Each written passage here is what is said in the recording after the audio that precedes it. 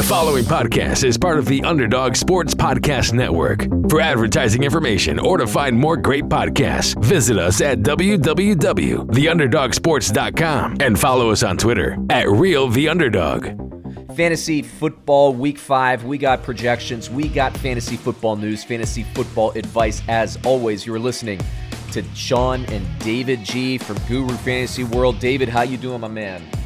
I'm doing great. It almost sounded like you called yourself John there for a second. I'm like, you got a little name switch going on? That's what Sean, yeah, whatever. It's John's my dad.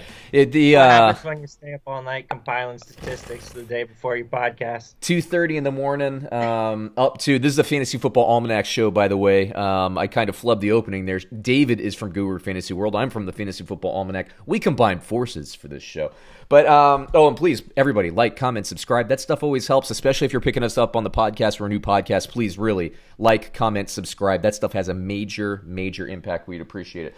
Yeah, man, 2:30 in the morning as we were talking off air. Oh, I am ragged, but that's just the standard thing. You know, I released the Fantasy Football Fallout videos on Sunday morning, which means I got to record them Sunday night or they don't go out on time. Plus the stats, compiling, I do the play charting. It's just always a rigmarole for me. But you were up late, too. This is your first week compiling and getting ready for the Monday morning show as we record on Monday mornings, Sunday night. And you said it was a blessing and a curse. Is that right? Yeah, I was laying in bed from about 11:30 to 12:30 compiling stats, and it turned into 1 o'clock, and then all of a sudden it was 1:15, and I'm just like, you got to go to bed, dude. You got to get up. So I woke up, and in addition to that, I woke up at like 7 because I had, we have some work going on in the house, so I had to talk to some contractors and stuff. So it's like, phew, I'm running on fumes, but that's always the case on Monday. I hope to make it up later in the week. But so yeah, I was going to say, so we make our picks in this show. We make some against the spread picks just for fun. David and I, we're not playing in any contests this year, but we keep track. And through the quarter poll, obviously Monday night hasn't happened. We got 2 games this evening. Again, we record this on Monday. But so far, David, you're leading the pack. With 35 picks correct out of, what are we at, about 62 games. So you're hitting around 55%, which is reasonable. That's what professional gamblers, they make a living doing that. If you have the balls to risk $100,000 in each game, you'd be making a pretty good size, chunk of change there. But the season I'm sticking to the 10-cent bets, but I'm working my way up. Working my way up. We got the lines from Bovada Sportsbook today, so we'll be going through everything, working your way up, getting into the major bets. No, I have a computer pick engine that last year, if we entered some of the contests, it would have done quite well. Historically, it's done well. You were beating Rockobot, as I call that computer projection engine, for the picks, and I also use Rockobot for these fantasy football projections as well. You're beating him. I think you're at 35. Rockobot's at like 32.5. The half is a push, by the way, and I'm at 33 again heading into Monday night. So depending on what happens in Green Bay, Atlanta, you either take like a 3-point lead or I catch up and it's a 1-point lead. And then Brad in the other podcast is firmly in last place at this point. But, season is still young. Quarter poll, though, David, you're doing quite well. Rockobot typically just knocks it out of the park between weeks 4 and 16. So I expect Rockobot to whoop our butts. But, it's part of the fun of the thing, right? So, buddy, we got 15 games. Yes, we're in the bye weeks, but we still have 15 games to talk about. So let's jump in, man. Are you good with that? Yeah, let's do it. We'll shave about 10 minutes off with that one bye. Maybe exactly. Get you guys an episode only an hour and a half long this week. Yeah, we'll see. All right, that's why we break it up, right? Yeah, I know. This week I think I'm going to do about 5 games a day on Underdog, youtube.com/theunderdog. Give us a follow if you're picking this up on the podcast. But we got Thursday Night Football, Tampa Bay Buccaneers versus Chicago Bears. Tampa Bay's offense looks like it's doing well. They're now operating like a well-oiled machine. We haven't even seen them at full strength yet. Then you got the Chicago Bears made the move to Nick Foles. I watched the Chicago Bears versus Indianapolis Colts game live, and I completely support the change to Nick Foles. I still do, but Chicago ran into the best defense in the league at this point. The Indianapolis Colts defense is so impressive. For years, we're used to Andrew Luck and Peyton Manning. It's the offense. This is a defensive show in Indianapolis, and it just is what it is there, man. Indianapolis is living in the backfield the entire game. But as I do, let me hit you with projections here, and then we'll let you take it away, David. So Tampa Bay at this point, look, I know Chicago's defense is strong. I know I was just talking about Indianapolis. Chicago played a great defensive game too, but I'm starting Tom Brady at this point every week. It looks like he has the chemistry. He's dialed in. Week 2, he was kind of laser focused. Tampa Bay's receivers let him down. Weeks 3 and weeks 4, he did well, so I'd play him. Ronald Jones actually looked better. I'm moving him back into the kind of a safe start area for me, although Fournette really wasn't a factor, obviously. Then we got Godwin. I don't know if he's going to be able to lace him up this week or not, but if he plays, he's a start. Mike Evans, I like as a start. I'm away from everybody else. Except for maybe Gronkowski, because we saw O.J. Howard unfortunately blow his Achilles out. So we got more consolidation of targets. By the way, Tampa Bay throws 2 touchdowns to tight ends last week. None of them were to Gronkowski. Chicago, on the other hand, at this point with Foles, I'm a little bit of a wait and see. What I like is that he's distributing the ball. Again, this was my big beef with Trubisky, is Trubisky was using his legs, running around, and just hoisting the ball up to Allen Robinson. Nick Foles executes the offense better. I'm not freaking out about last week. Like I said, I did watch the game.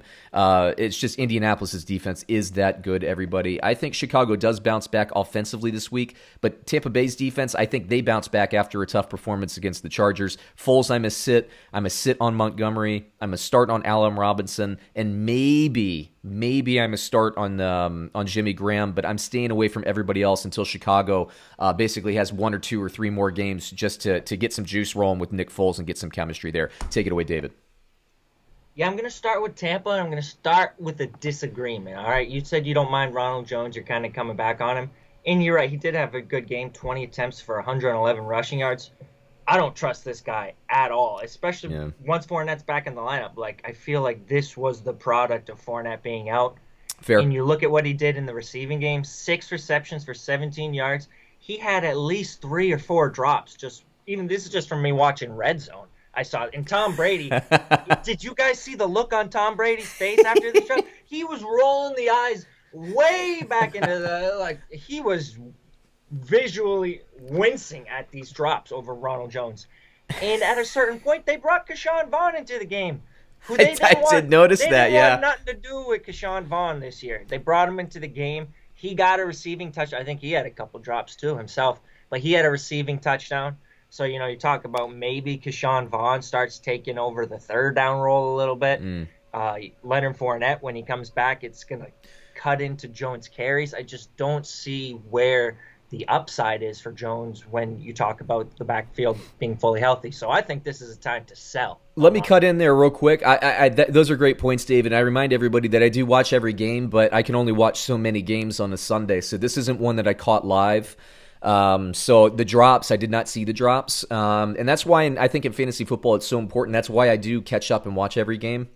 Great insight, David. I appreciate that because, quarterback trust, as we talk about with Gardner Minshew and DJ Chark, those kinds of things, like it's not always the sexy matchups. It's not always, the players that jump off the screen at you. I mean, that stuff matters. And if Tom Brady doesn't trust Ronald Jones, Tom Brady ain't throwing to Ronald Jones. The one play I did see was the one play that Gronk stood out on was that 29-yarder where Gronk pulls down. It's a classic Brady to Gronk, big play, needs something down the field, throw it to double coverage, and Gronk comes down with it. But anyway, take it away again. Sorry, David. That was Gronk's one catch on the day, by the way, 1 for 29. Yeah, right. But you can look at the box score and take away a positive in the receiving game for Jones, looking at 6 receptions. Right. I look at it the other way. If Brady's targeting the running backs between Jones and Vaughn 8 receptions that many times, that's that many more opportunities for Ronald Jones to drop the ball and lose that gig. So based on the number of running back targets coming from Tom Brady, I mean, I think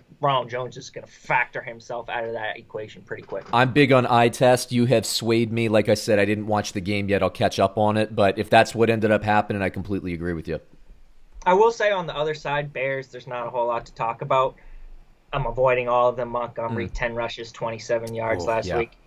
I mean, you can start him in a cake matchup, I guess. You kind of have to if he's on your team. He's taken over the receiving work with Cohen out 3 receptions, 30 yards. But one thing that stands out to me that is kind of popping off the screen is Darnell Mooney. Yes. And I don't necessarily want this guy. I mean, I like Mooney. It's an offense to avoid, but I think it kind of hammers home the point that we can almost kind of give up on Anthony Miller as being the thing, at least for now. Yeah. Feel free to drop him. Don't go out of your way to add him. He's getting out-snapped, out-targeted. He's not running as many routes as Mooney. Right now, Mooney looks like number 2 in Chicago. Yeah, and I will say that I agree with that. This is, again, a game I did watch, and Mooney just looks better. And he's been kind of a factor in the depth chart here and there. And you never know with first-team, second-team reps. Was he a guy that Nick Foles was connecting with while Trubisky was getting starting reps with Allen Robinson and with Anthony Miller during training camp and all that stuff? Again, Foles will distribute the ball more. Mooney, to me, is one of these guys, and I think Taylor Gabriel used to do this for the Bears in the last couple of years. He's a guy that if you play daily fantasy football and you're looking for that like $3,500 wide receiver, and I don't know what his budget is this week, he's the guy that could be that for Chicago. So yeah, that's a nice pull on that one as well, I think. So what do we got for the spread on these two? Okay, here we go. Bovada has the line at Tampa Bay -6 versus Chicago. I think I'm going to go with Tampa Bay here. I don't love Tampa Bay, but Tom Brady did throw 5 touchdowns without Chris Godwin. And Chicago couldn't cover a 6-point spread against Indianapolis, so that's not saying a whole lot. I'm with you, and my computers are with you as well. And again, Rockobot is much better weeks 4 through 16 once the in-season date is there. It's kind of a goofy year. I actually talked, with some of the sportsbook people this week, David, and I was saying, what's going on with home field advantage? How are you treating this? And they're like, well, we're still trying to figure it out, and it's probably going to take us the whole season to figure it out. Sometimes you get a 3-point advantage, sometimes you get a 1-point advantage, depending on crowds and travel and all that stuff. Basically, this is the weirdest year to bet in the NFL, so it's goofy, but Tampa Bay, to me, they did well against a good defense. The Chargers' defense isn't bad, everybody. That's what was surprising the most part. In fact, he threw 5 touchdowns on the Chargers. Yeah, and vice versa, by the way. Mahomes in check. And Herbert did pretty well against Tampa Bay, too, in his own right. So, yeah, I'm with you, Tampa Bay. I think they cover the spread. I think it just takes a little while for Chicago's offense to gel. People will probably be off them. I'm expecting them to be 3-2 after Thursday night. And then people will be sleeping on them because they were 3-0. Now they lost 2 in a row. But once Foles, if they're patient, once Foles gets some time in there, he has games against like the Detroit Lions, Chicago compete there. Like they can still make the playoffs, everybody. I think they're a pretty reasonable team, and that defense will keep them in games. They just played a better defense this last week. Next game on the list here, Arizona Cardinals versus New York Jets. This is just what the doctor ordered for the Arizona Cardinals, and if they're for real, they better put this game away early. Let me hit you with projections here. Kyler Murray bounces back, although, he had touchdowns, but he had like no yardage. It was weird. But anyway, Arizona, Kyler Murray, yes, he's a start. Running back Drake, is he going to play? Is he banged up? Chase Edmonds, everybody pull him from waivers. You said that last week, I believe, David. You were on him, so do your victory lap. Chase Edmonds. And you as well. You had him projected as the second highest Cardinals scorer. I did. You're right. I just was. Hopkins. I was a sit in Hopkins. Whew. It was just a tough week. Kudos to Carolina for kind of getting in Arizona's head early there. But yeah, Chase Edmonds was a sit, but a touchdown candidate. He did get in there. So if you played him daily fantasy, that's good. This week, I do have him outscoring Kenyon Drake, even if Kenyon Drake is healthy enough to play. And actually, I do have Edmonds as a start this week. This week, I think every week, I don't care about optics or I don't care what happened. I don't even care if he's banged up. But DeAndre Hopkins is a start. I'm away from everybody else. I think I'd mentioned, I don't know if it was on this podcast last week or if it was on another, start-sit segment or something, but I said, one of these secondary wide receivers, whether it was Fitzpatrick or Fitzgerald, or Kirk was going to get in the end zone. I picked Fitzgerald to get in and ended up being Kirk, but I like that he's kind of back. Just keep your eye on him. I don't think I'd start him this week, but keep an eye on him. And I stay away from Arizona tight end every single week. New York Jets. Sorry, Jets fans. I start Crowder. I have no problem starting Crowder. And I do have a start grade on Herndon, as I say pretty much every week, but I'm telling you, I'm staying away from the Jets outside of Crowder. Give up on that one, Sean. I'm telling you, that's a computer thing. I'm not doing it. I gave up on it. I tell Rockobot to give up on Herndon. I give up on him. But Jamison Crowder, I think, is a safe start. He'll get you catches and he'll get you yardage. Maybe not too many touchdowns, but I think he's the only safe Jet until Le'Veon Bell, if he comes back healthy this year, which I'm assuming he will in the back half of the season. Those two would be safe, but for now it's only Crowder. Anyway, take it away, David. I'll tell you what the problem is right there. Rockobot does not know how to factor Adam Gase into its equation. It can't account for the Adam Gase factor. It doesn't show up on the computer screen. I will say this: Rockobot is really good with slot receivers. So like he was really good and dialed in back when Gase was coaching Jarvis Landry back in the day and all this. For some reason, Cole Beasley had a nice projection last week. These slot receivers, Rockobot does pretty well, and tight ends, like short intermediate. I mean, it's actually really good, but you're right, man. Herndon, woof. So on the other side, we'll talk about the Cardinals. I mean, we got to start with Chase Edmonds, right? He's the one who's everybody's talking about because they're talking about Kenyon Drake. I should say Kenyon Drake's the one that everybody's talking about, and it ain't for anything good. Thing with Kenyon Drake that stands out to me is he has completely given up the receiving role to Chase Edmonds. Through the first 3 weeks, Chase Edmonds outproduced Kenyon Drake as a receiver all 3 weeks. We saw it again in week 4. Kenyon Drake didn't have a catch. Chase Edmonds, 5 receptions, 24 yards, and a touchdown. He is their third down back. And now we see Kenyon Drake struggling. He can't do anything as a rusher. It looks like maybe because it's predictable, maybe because he's hurt from the walking boot and he's still not fully recovered. Who knows? Right. But whatever it is, it's not working on the ground with Kenyon Drake. And that means Chase Edmonds could start to make this a rushing committee while owning the receiving role. So he was my top ad last week. If he's still available, you got to go get Chase Edmonds, especially talk about Kenyon Drake. If he misses time in this offense, the upside is league-winning potential with Chase Edmonds. Let me cut in there. So you know this, and people maybe new to this network don't know, but we do a ton of analysis in offensive systems. And I did all this work last year when what's his face there? His name is escaping me. David Johnson? No, the coach for Arizona. Why can't I think of his name off the top of my head? Kingsbury. Goodness gracious. But anyway, when he was when he was a college coach, I mean, he was a guy that divvied the ball out, never really used tight ends too much, and used multiple running backs. So last year, I thought that David Johnson and Chase Edmonds were going to get a split. Edmonds was hurt early in the year. They end up making the move for Drake. Drake goes crazy, but while Edmonds was actually still hampered and on the bench, now that both are healthy, I think this is more of a confirmation of what we can expect Arizona to be. I don't think it's all about the injury. I really don't. I think Edmonds' role is safe. Keep in mind, if you're in a dynasty or a keeper and Edmonds is available, Drake is only on a transition tag. He's going to be a free agent. They're not going to give him big money based on what he's doing this year. It's most likely that Edmonds is going to at least have this same role next year, if not have a bigger role. You should go grab him, everybody. You really should. Yeah, I think that's a great call. His value, I don't know what I would give up to him. I feel like a 2021-2 might be a little bit high. Yeah, I agree. But I think if you can maybe get like Edmonds in a third, or you can try and work 2/3 for Edmonds, maybe a player in a third for Edmonds, his value, like I said, it's going to continue, especially if Drake leaves and they don't bring in another big-time back next year. Yep. We'll talk about the other side. What was the team? Oh, Jets. Is there anything to talk about? Hey, no wonder I forgot who are they facing again? What was that nobody team? The Jets, I mean, you said it. There's not much to say. Jamison Crowder, and that's it.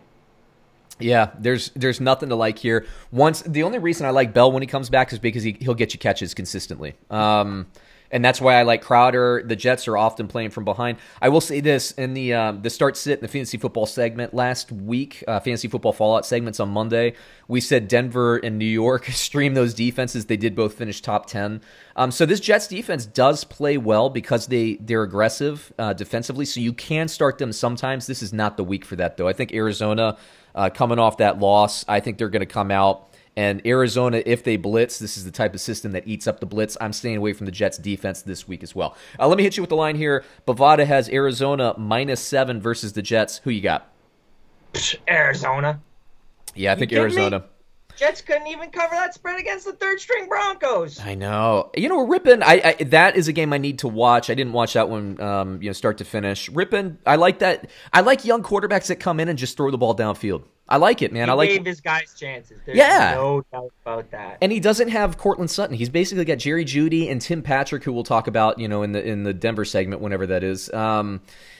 I like it. I like it. Look, Drew Lock is obviously the starter there and everything, but I liked him better than what I was seeing from Driscoll. Let's move on to the next game. We got the Buffalo Bills versus the Tennessee Titans, a battle of undefeated because Tennessee effectively had a bye week, a COVID-related bye week. Here's what gives me pause about this game, obviously, is, Tennessee, they're in the midst of a little outbreak right now.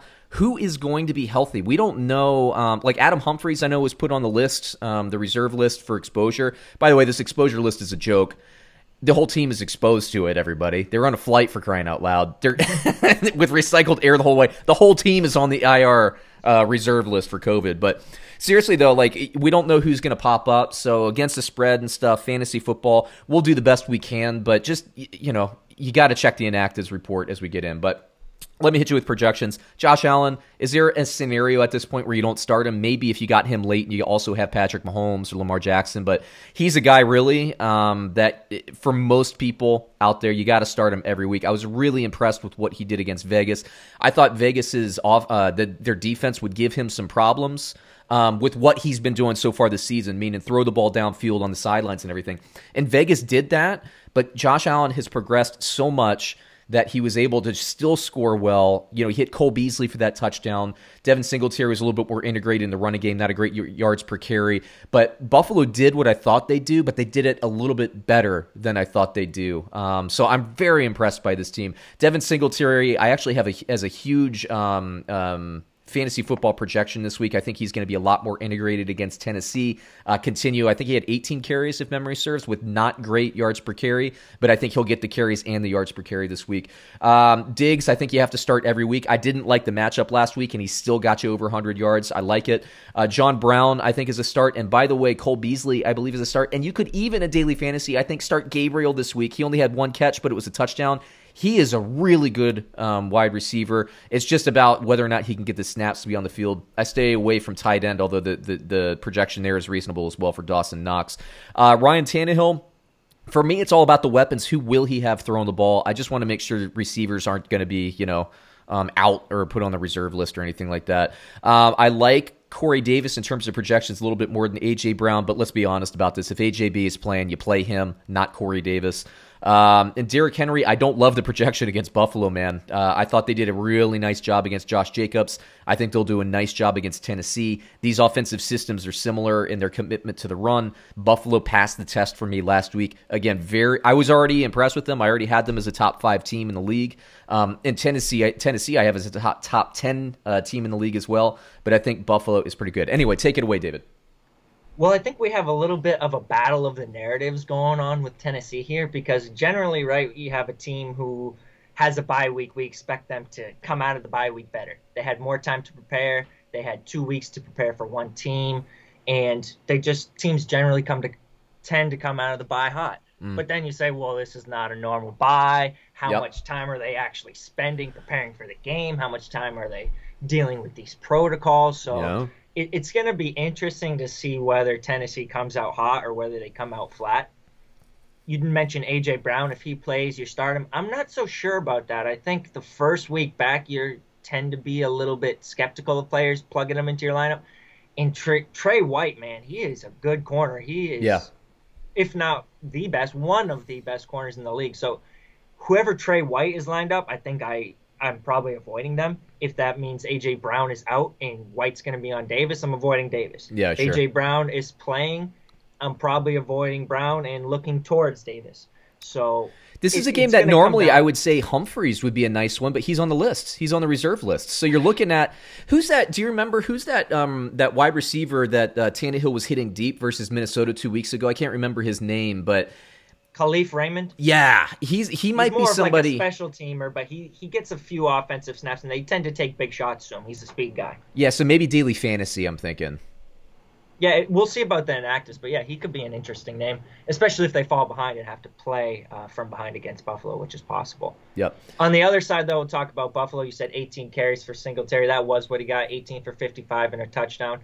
He's looking good. He had 5 receptions as well, and I totally agree. I can't believe I'm saying this because I don't think there's another team in the NFL that I believe you should roster 4 of their wide receivers. Yeah. I think 4 Buffalo Bills wide receivers deserve to be rostered in 12-team leagues and no tight end. Dawson Knox, cross him off. insert Gabriel Davis, because right now you talk about Diggs and Brown, they're absolutely rosterable and usable, startable. Cole Beasley has been underrated. I don't think he's had a game with less than 9 PPR fantasy points through 4 weeks. And then Gabriel Davis, you talk about the big plays, the end zone usage, the touchdowns. Like, if we already saw John Brown got dinged up earlier in the week, if someone goes down, this is a high-octane passing offense that wants to funnel the ball to receivers, not and the he tight looks ends. good. Davis just looks good. He looks very good. Yeah. And he has capitalized on every opportunity he's been given so far. So if you talk about removing any one of Diggs, Brown, or Beasley from the equation, Gabriel Davis becomes a flex option on a weekly basis. So I think he needs to be on rosters, even in 12-team leagues. Yeah, and I forgot to mention Jonnu Smith I do have as a nice projection. It's not only because Darren Waller did well, it's just a really nice projection. So Tennessee, they're going to have to move the ball somewhere. I think Jonnu probably has his best game of the young season, again, assuming he can play. I'm not sure if he ended up on the reserve list or whatever. Let me hit you with the line in this one.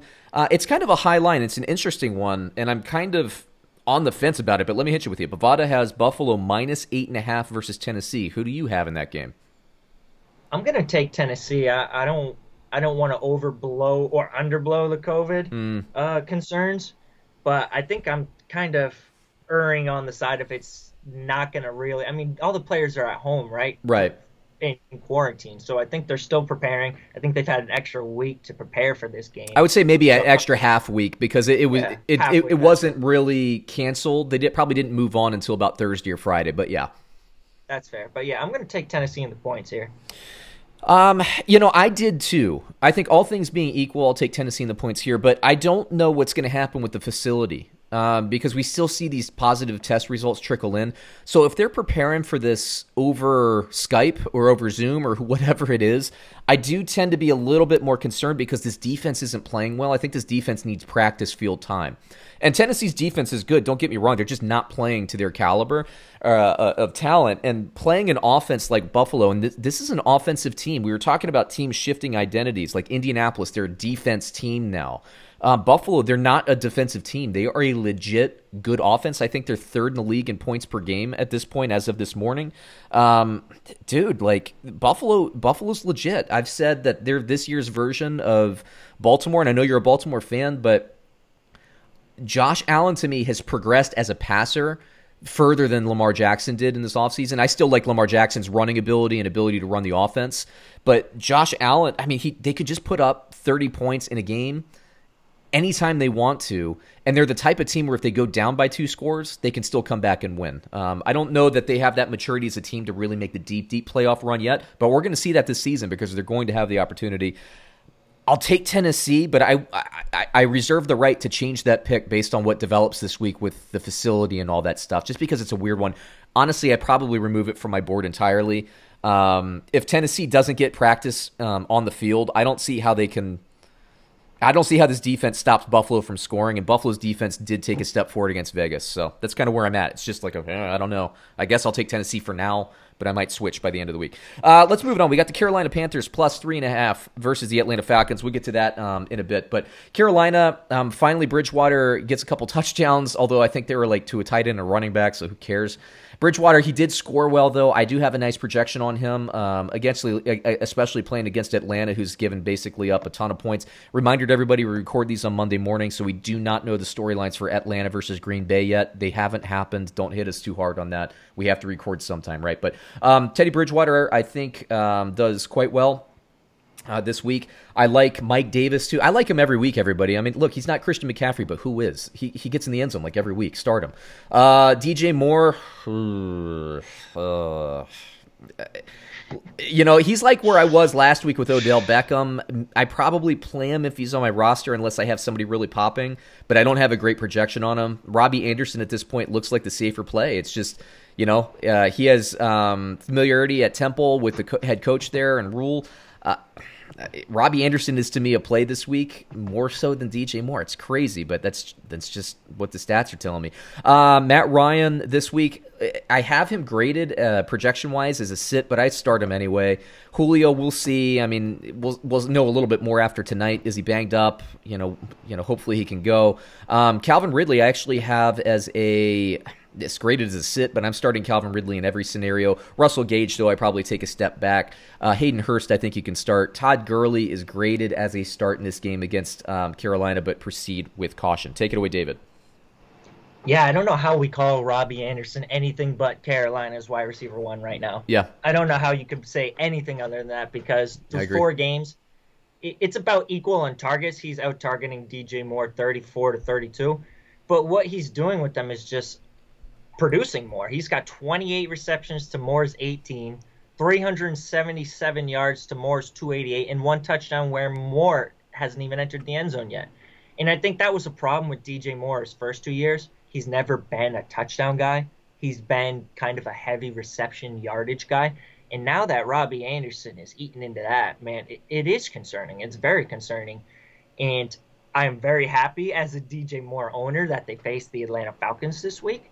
You talk about Teddy Bridgewater finally started to show some life last week. The Falcons right now, number 2 most points allowed to quarterbacks in fantasy behind Seattle Seahawks. So they're getting lit up by the pass. I think this is going to be a bounce back week for DJ Moore. We're going to see him go over 100 yards. And maybe put out some offers for him in a redraft format. Try and sell high after this week, just because there are concerns season long with Robbie Anderson there. McCaffrey is probably coming back at some point. So I think if you can flip DJ Moore after this week and try and maybe package him with someone and get like a top 5 wide receiver for him, you do it. Yeah, and actually Mike Davis, because of the Christian McCaffrey thing, now if you're going to sell on him, now would probably be the time, because he's got about 2 weeks left, so you could probably get a decent price tag. Just look at your depth and how bye weeks and everything play out. I don't know when Carolina's is off the top of my head. Did you have any? Sorry, maybe I was thinking about other things. Did you have anything on the Atlanta side? Not too much, just because we haven't seen them play. Tonight. But I think Atlanta, it's pretty clear across the board what you do. Calvin Ridley's a must start. Mm-hmm. Julio Jones is a must start if he's active. Hayden Hurst, I'm not sure you have better options. Will be interesting to see what he does tonight against Green Bay. He got in the end zone last week, but only 1 reception. Yeah. So it'd be nice to see him get a little more involved. Again, we're going to get a kind of a Russell Gage check tonight. I believe he's going to be active. And you're avoiding Todd Gurley. You're avoiding Todd Gurley until otherwise known. Let's see what Brian Hill does tonight. I want to see if he can turn this into a committee. Yeah, after we talked last week, again, I caught up on the game, watched that Atlanta game. I agree. I mean, Brian Hill looks like the better running back at this point. I mean, he jumps out on film, and when you see that, especially at the running back position, it's only a matter of time before they work their way in. I saw it a couple years ago with Chase Edmonds in Arizona. Again, like, you can see these guys. That's why I was so pissed that I didn't get a chance to see James Robinson in preseason. You were on him earlier than I was. If I saw James Robinson, I'd have been like, and I tell all the people, as we talked about last week, keep him. He's a decade-long starter.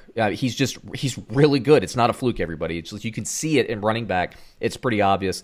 So Brian Hill, I think, definitely starts to chew into Gurley's stuff. So I agree with you there. Hayden Hurst. One target, 1 catch last week. We'll see what happens on Monday night. It's a touchdown, though. It's a touchdown. Thank goodness for that. But I mentioned at the top here, Carolina, Bovada has at plus 3.5 versus Atlanta. Who do you have in this game? Plus 3.5. I coin flip. Give me the coin flip. I'm not good enough. Actually, I guess I am good enough to make a pick. I'm leading, so I might as well make the pick, all right? Make the pick. I'm going to pick. I don't know who to pick. Atlanta. Atlanta, pending injury on Monday Night Football, which we have not seen. Meaning we haven't seen it, not because we didn't watch it, because it hasn't been played yet. People that picked this up, it's the YouTube thing. People that picked this up kind of like on Saturday think that we posted it on Saturday morning. And they're like, yeah, you haven't even watched like Monday Night Football yet. It's like, of course we haven't watched it. You haven't seen it. So anyway, if you're one of those people, that's why we haven't watched it yet. It's because it hasn't been played yet. I'm going to take Carolina. Rockobot likes Carolina as well.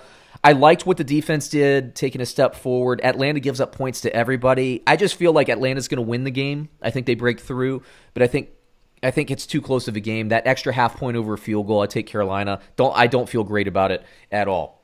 Next game on the list, we got the Cincinnati Bengals and the Baltimore Ravens in a game that I think is going to be more enjoyable than people think. The Cincinnati, man, they moved the ball. Finally, David, they let Joe Mixon have 25 carries. Not rocket science, people. Just give him the rock. If he's getting 2 yards per carry in the first quarter, well, maybe he'll get 7 in the next quarter. But, Zach Taylor, I think, I've been very critical of him. I don't need to go on that tangent. But what I'll say this is, if Joe Mixon doesn't do things with those first 5 carries, he's basically crossed off the list, and they don't go back to him. It's crazy. But when he produces in that first and second drive, they'll keep feeding him. It's completely reaction. They're basically the antithesis of Vegas and Tennessee. But the great thing about Cincinnati is Joe Burrow. Joe Burrow and those receivers that he has. He's so deep. You mentioned Buffalo. They're a really deep receiving team. Cincinnati is as well. They have a lot of talent. Defense is playing a little bit better. I like Cincinnati. Joe Burrow, I think, is a start. Joe Mixon, gosh, I have him graded as a start. Again, I guess you have to start him, but... No, you don't. No, you don't. Oh, man. He terrifies me, not because of him, because I really think he's the most talented player on a very talented roster offensively. But it's Zach Taylor, man. He drives me nuts with Joe Mixon. And a lot of people had him on the bench this week because of what he's been doing. And of course, he goes crazy. Tyler Boyd, I think, is a start. T. Higgins, everybody, we were talking about him last week. He's broken through at this point. I think you pick him up because he's available for about 3/4 of the leagues out there. He's available. Pick him up, and I think he's startable this week, even against a tough Baltimore defense. Tight end, I'm going to stay away. I have reasonable projections on sample, but I'm going to stay away from basically everybody else there. Baltimore, Lamar Jackson, definite start. Running backs, I think, is a tough matchup this week for both Ingram and Gus Edwards or J.K. Dobbins, all of them. If you're going to start one, it's Ingram. Name. I know. But Gus Edwards, he's getting carries, man. No, the other name. J.K. Dobbins, yeah, I know. Oh, Heartbreaker. Heartbreaker. He was my favorite rookie running back. He's not breaking through, man. It's only a matter of time, but geez, the problem is the Ravens have, you know this because you're a Ravens fan, the Ravens have 4 really good running backs. I believe Gus Edwards is a free agent after this season. Pick him up in Dynasty at the end of this year. Pick him up because he's going to land in a new spot and get opportunity. And I think he's a career 5 yards per carry guy. I mean, he's really good. He's just always buried on the depth chart. It's not his fault. And this is a very talented team, and he's getting carries. But anyway, not a factor this week. Marquise Brown, I like that they're taking deep shots. I'd like to see Lamar Jackson hit some of those deep shots. He just needs to get a little bit better with that downfield game. We've been saying that all year. Mark Andrews, I'm not loving his target totals, but at least he's getting into the end zone. So I start Mark Andrews. I think you have to. Baltimore moves the ball to get red zone touches, but I'd like to see Mark Andrews at this point getting 7 to 10 catches a game. I don't like his stat line. Yeah, he gives you 2 touchdowns, but on 3 catches, it's not what I want to see personally. But again, he's good enough to start. Take it away, David. I'll start with the Ravens just because that's my team. I'm not concerned about Andrews because that's what he is. Yeah. He is a vertical threat, down the seam, touchdown scorer. And that's what he did last year, and it was just fine. He doesn't need to go crazy receptions and yards. If he gets you 8 to 10 touchdowns on the year, he's going to be a top 5 tight end. So I'm not freaking out there. Marquise Brown, it was good to see. I saw a stat. I forget who it was. I wish I could credit them. He led the league in air yardage this past week with 201 air yards. So cool. He's getting target. It's basically the Andrews and Brown show right now. Duvernay hasn't been factored in. Miles Boykin is just a complimentary piece. Willie Snead is nothing. So it's Andrews and Brown. I think don't freak out about those guys. We had a little bit of a freak out last week against Kansas City. You're good with them going forward. The running backs, you can freak the heck out and then some, all right? Because I am. I'll tell you what, I am. And I was ready. I was ready for them to turn this team over to J.K. Dobbins. Me too. I think everybody's ready for it at this point. You say we got 3 really good backs on the team, maybe 4. We got 2 really good backs on the team. Gus Edwards and J.K. Dobbins. I hate to break it. Mark Ingram is no longer a very good back. He is a veteran who's deferred to because he's trustworthy. That's it. He's not explosive anymore. He doesn't make explosive plays happen. He doesn't get you anything more than's really been given to him. He's going to fight hard. He's going to break a few tackles, but just the explosion is no longer there. And J.K. Dobbins, it seems like every time he touches the ball and explodes, it gets taken off the field. That happened with Nick Chubb's rookie season. I can't remember Carlos Hyde. Yeah, no, I'm thinking about the coach back then. I can't remember the dude's name because he's might have been Kitchens. No, it was Kitchens was the offensive coordinator, and he ended up taking over. And when Kitchens Hugh took Jackson? over, Hugh Jackson, yeah. And so, Yeah, I mean, it's the same kind of deal. And when I wrote the Fantasy Football Almanac, I said, J.K. Dobbins, I think is, week 8 would be when he'd be taking the game over or the team over. But Gus Edwards is throwing his hat in the ring, and he's making the situation a little bit more murky than I gave him credit for before the season. I was hoping as well that Dobbins would maybe even be a factor in week 1, and he was showing signs of it. It's just taking longer than I would prefer. But yeah, I mean, it's the same thing. Like Chubb, every time he touched the ball, he went for 50 yards and a touchdown in his rookie year, and it took him 8 games to break through. Could be the same thing with J.K. Dobbins. Yeah, and don't drop Dobbins no matter what you do. Don't trade him. You're stuck at this point. Just wait it out because he's got no value on the trade market right now. Yep. On the other side, let's talk about the Bengals. Sit them all. Sit them all. And I get it. I get it. Antonio Gibson played well against this Baltimore defense. He did, and he didn't get shut down. Out of necessity. I mean, what else did Washington have? Exactly. But Washington's offensive line probably better than the Bengals, too. So I'm just worried about Joe Mixon. Like, he got the touchdowns. I don't think that's going to happen this week. Baltimore's only allowed 1 rushing touchdown on the season. They're going to fall behind, so he's not going to have those carries, and we don't know if they're going to feature him in the passing game. He got it last week, but we don't know that at this point. They have 3 wide receivers they want to get involved, or maybe 2 at this point. We talked about it last week. AJ Green, why haven't you dropped this guy yet? Yeah. Why is he still on your roster? You should have made a claim for him to drop him for T. Higgins last week. If you didn't do that, drop him this week. I don't care what you drop him for. There's no upside there. Get rid of AJ Green. Move on. Just move on. Yeah, look, Cincinnati I think is better than Washington. Washington's defense is a little bit better than Cincinnati's, but Cincinnati can actually score points because they have an NFL quarterback. Look, Mixon, to me, he's just never really integrated. Like, they didn't even use Gio Bernard, as a factor. Was he even active yesterday? Honestly, I don't know. Yeah, he had 2 carries. I don't think he had a single reception, though. Yeah, I mean, Cincinnati, this offense just doesn't want to give the ball to running backs. They don't want to. And that's a real thing. That's a schematic choice that the coaching staff's making. And I completely disagree with it. I don't think it's winning football to ignore them, but that's what Cincinnati is going to do. And okay, so we can calibrate our expectations accordingly. Antonio Gibson, you saw what Washington did to Baltimore last week. McKissick and Antonio Gibson, yeah. And I was almost said Antonio Brown. I was like, no, that's not right. They were basically the leading receivers for Washington. Cincinnati will not do that. They won't. Even if that's what's available to them, they will not do it. So they'll try to push the ball around to different receivers and everything. But let me hit you with the line here.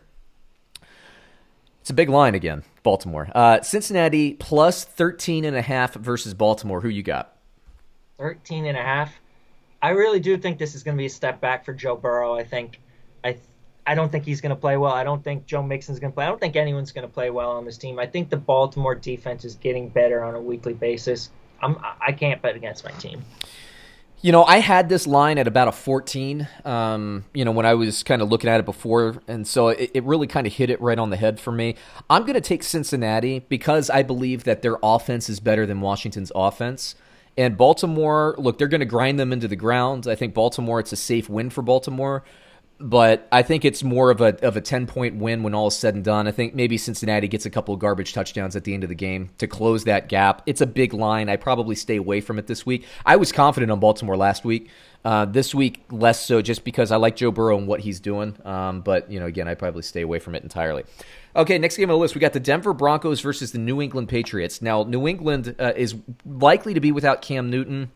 I can't remember when his test came in and the news dropped, but I believe it's a 10-day sit, which means Cam Newton will also be out next week. But let's keep. We'll see about that. Yeah, we'll see about it because there's some different. It's a really kludgy process. Like if he has a few negative tests this week, he might be able to get in the lineup. So it's weird. Okay, it's just a weird situation. Reminder for everybody: we did not watch Monday Night Football because for us we record on Monday mornings, so the Monday Night Football games have not happened. So we do not know the storylines. Denver, we did see the Thursday night game. We know what to expect. Let me just hit you with projections here. For Denver, I don't like anybody starting. Pay attention to Tim Patrick because I do think he's viable this season. With Cortland Sutton out, Judy taking the wide receiver 1 targets. Patrick is a pretty reasonable wide receiver to have. I don't think last week was a fluke, but New England is not the week to start him. New England, on the other hand, look, if Cam Newton can go, he's a start. I don't know what Stidham is yet. We'll find out tonight in the game, the Monday Night Football game versus Kansas City. He's a New England player, which means he's probably going to play better than we all think. Okay, that's maybe daily fantasy takes some bets, but other than that, I don't know. Running backs, I don't love against Denver. Their defense is actually pretty good. Wide receivers, I think N'Keal Harry. I'm just putting it on tape. This is the week. I should say week 5 is the week that N'Keal Harry gets in the end zone. I don't know if he blows up on Monday Night Football. Again, we haven't watched it yet. And then I stay away from everybody else in New England. It's just, without Cam Newton, I'm a little bit worried. But if Cam Newton's in, I start Cam Newton and think that he'll basically just try to be the running back and run over Denver. Take it away, David. Well, I'll tell you what. I like the call for N'Keal Harry about next week because I think he'll get into the end zone tonight against Kansas City. I had him in a lot of my DFS lineups. Which I just got into this year. I'm already becoming addicted. So if you got an addictive personality, hold out as long as you can. As soon as you start playing that thing, I set like 2 lineups the first week. I set like 15 last week. Yep. I was just hitting the $1 lineups. Yep. Like, there you go. Get a lineup with that guy. I got to get a lineup with that guy. I got to get a lineup with that guy. So be careful, guys. It's addictive. We'll say... for the Patriots, I want to see if Damian Harris, 1, is he activated? Yeah, right. 2, what kind of role does he have tonight against Kansas City? Again, we'll see about James White. He could have a big bounce back. There is that factor, and you don't want to put too much into it, but he lost his father. His mom he had this serious, I think she was in serious condition as well. And we've seen it before. Players come out after a death in the family or some sort of personal, loss, and they play well. They play motivated. So I think James White, he's probably a great play tonight against the Chiefs, especially when they're probably going to be losing almost the whole game. So I think James White is probably going to be a good play this week and next week against Denver, even if they're winning against Denver. Denver, there's not really a whole lot to talk about. If you got Judy, you're probably using him. Fant, we'll see if he's even healthy. I know he's got some sort of injury he's dealing with. Rippin, that's what you talk about. He gives his guys a chance. And Tim Patrick, 6 for 113 in a touchdown this past week. And some people want to just chalk it up to the Hamler injury, but he has 4 receptions in 3 of the first 4 games. Oh, yeah. 4 for 29 week 1, 2 for 24 week 2, 4 for 43 and a touchdown week 3, even when Hamler was active. And then week 4, obviously 6 for 113 and a touchdown. He's seen 4 targets in all 4 games. 4, 5, 5, and 7 targets. So he's absolutely usable, especially on a team that's probably going to be losing just about every game. Yep. Let me hit you with the line here. Bovada has Denver plus 11 versus New England. Who do you got? Plus 11? Plus 11. I'm going to take the Patriots just because that defense is coached so well. Yeah. I think you throw in a third-string quarterback against New England Patriots defense. He looked all right against the Jets defense. I'm not so sure it doesn't all come falling apart and just unraveling against the Patriots. Give me the Patriots here. Yeah, Belichick is really good against, kind of rookie or first-time starting quarterbacks as a defensive coordinator. If anything gives him trouble, it's more mobile quarterbacks, and that's not Rippin's game. I like New England here, even if Stidham plays. If Stidham plays, I probably take it off the board entirely. If Cam Newton plays, I think it's honestly a slam dunk. Let's move it on. We got the Jacksonville Jaguars versus the Houston Texans. I'll just hit you with lines here. At this point, I think Minshew, if you're hurting at quarterback, you can start him in Superflex. He's a weekly start. I love James Robinson this week. Chark, I loved having him back in the lineup. He's a start for me, definitely. Laviska Shenault, everybody, when Chark plays, Shenault is better. I like him. You should probably roster him if he's still available in your league. I don't know if I play him against Houston, but just keep an eye out because he's going to get better and better as a player. Houston, on the other hand, I have Deshaun Watson as a start. I have David Johnson as a stronger start this week. I have Will Fuller as a definite start this week. And then you can take your pick, flip your coin daily fantasy-wise between Cooks or Cobb. I'm going to take Cobb. I think he's playing better than Cooks at this point. I wouldn't put him in my fantasy lineup, but I think he'll do okay for you in daily fantasy. Tight end-wise, we saw an injury to Akins. Does that mean consolidation of targets? Monitor that. If Akins is out, I think Fells is a pretty reasonable play. Again, more daily fantasy than fantasy. If they both play, I stay away because there's just too much consolidation of targets there. So anyway, take it away, David. Yeah, I mean, talk about the Jaguars. You say you don't know if you start Chark against the Texans. Oh, no, I do. Oh, absolutely. I think Shenault, too. I mean, at this point, he's clearly becoming the second most favorite. It was Keelan Cole early on. But Laviska Shenault, guys, he is not just their number 2 receiver who Minshew likes going over the middle, who we've seen in the past. He's liked guys going over the middle. D. Westbrook was all right last year, too, usable. He's their number 2 running back, guys. He's getting more carries out of the backfield than Chris Thompson. Mm-hmm. He's on pace for over 100, I think 112 touches right now when you combine receptions and rushes. So I don't care that he's a rookie. I think Laviska Shenault is already a flex option. On the other side, while we're talking wide receivers, Brandon Cooks, man, he has fallen into AJ Green drop territory for me. Like, what are you doing with this guy on your roster? One, if he has a good game, are you going to be confident putting him in the lineup the next game? How many good games is this guy going to have to stack in a row before you actually feel confident using him? So if I can add a high upside backup running back or another tight end who I could use as a trade chip, I'd rather take a chance on one of those guys than Brandon Cooks, who is not going to have any trade value. Nobody's trading for wide receiver 4s. And he's got no lineup value. So move on. Just move on, guys. There's higher upside out there. There's nothing to gain from rostering Brandon Cooks at this point. Completely agree. Let me hit you with the line here. Bovada has Jacksonville plus 6.5 versus Houston. Plus 6.5. I'll take Jacksonville. I don't think they're a bad team. I think what we saw that against Minshew on that Thursday night, it was a fluke. He didn't have his top receiver. He's played well in 3 out of 4 games. It ain't a coincidence the one game he didn't play well was a Thursday night without his top receiver, guys. Like, Minshew's still legit. Don't overreact to that one bad game. I can't believe this isn't Jacksonville plus 3. I mean, that's a big line for this one. Houston, I like Houston. I don't think they're awful. I don't think they're bad or anything, but Jacksonville isn't either. I think maybe people are overreacting to Cincinnati beating. I don't think Cincinnati's as bad as people think. Jacksonville, this should be a 3-point line. I'll take Jacksonville to cover this. I think the case is that Houston is 0-4. Yeah. And they are hungry and desperate at this point. And I do think they'll win, but 6.5? I'll take the points there. I think it's a field goal game. And I actually wrote down 28-26 when I did my score projection. Houston wins, Jacksonville covers. That's too big of a line. Next game on the list here, fun game. AFC West matchup, Las Vegas Raiders versus the Kansas City Chiefs. Intriguing matchup. Just because I want to see what the Raiders do. I've felt all season that the Raiders are the second best team in this division. But I don't think that they're ready yet to compete with the big boys. I was looking forward to that Buffalo-Las Vegas game to see how they tested each other. And frankly, that game was going about as I was expecting it to. Vegas had 2 turnovers. They needed a clean stat sheet to cover that spread.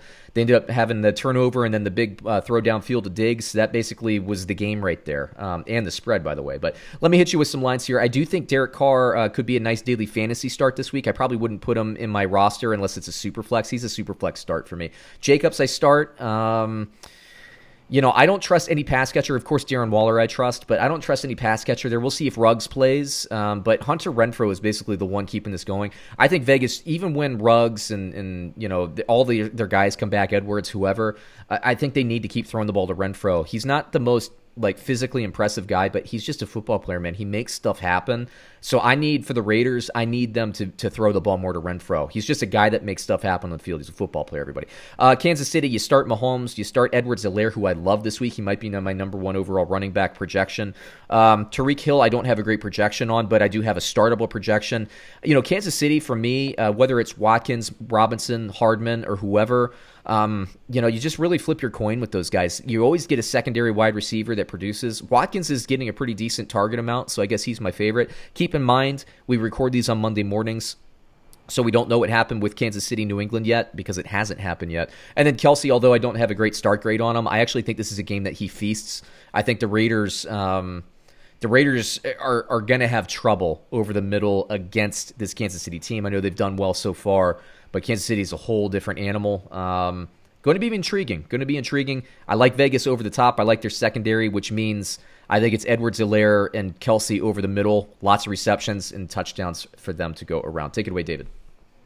Yeah, I think when you talk about the Chiefs, really, the only thing to talk about is daily fantasy. Right. Because you're starting them everywhere in season long. I mean, this offense is so good. You just start them no matter what. You start them even against Baltimore, even in their worst matchups. You just start your Chiefs. what it comes down to is DFS, and the guy I'm kind of keeping an eye on is Mecole Hardman. Yeah. The problem is he's just still losing snaps to Demarcus Robinson. Drives you nuts, doesn't it? How can it not drive you nuts? Like, he'll rip off a long, what do you have, like a 50-yard touchdown? And then the next drive, Demarcus Robinson's out there for 3 wide receiver sets. So the thing with Hardman, I like him a lot more in DFS just because it only takes one play for this guy to make a difference. If he can just start eating into Demarcus Robinson snaps, his value is going to go through the roof. And I was off Mecole Hardman this year for that reason, because he was losing snaps to Demarcus Robinson. Watkins was still there, and Hardman was going in like the 8th, 9th round in drafts. Yeah, like way too rich for a wide receiver handcuff. It was interesting, right? Because like the fantasy football groupthink, the hive mind, basically said Mecole Hardman was going to overtake Sammy Watkins as the second receiver in Kansas City. That's what ended up happening, and it was one of those things that's just like, why does everybody think that? And as I write the book and everything, I start getting questions like, well, why don't you have Mecole Hardman higher? It's like, well, it's because they still got like 5 different receivers that are all good that they throw to.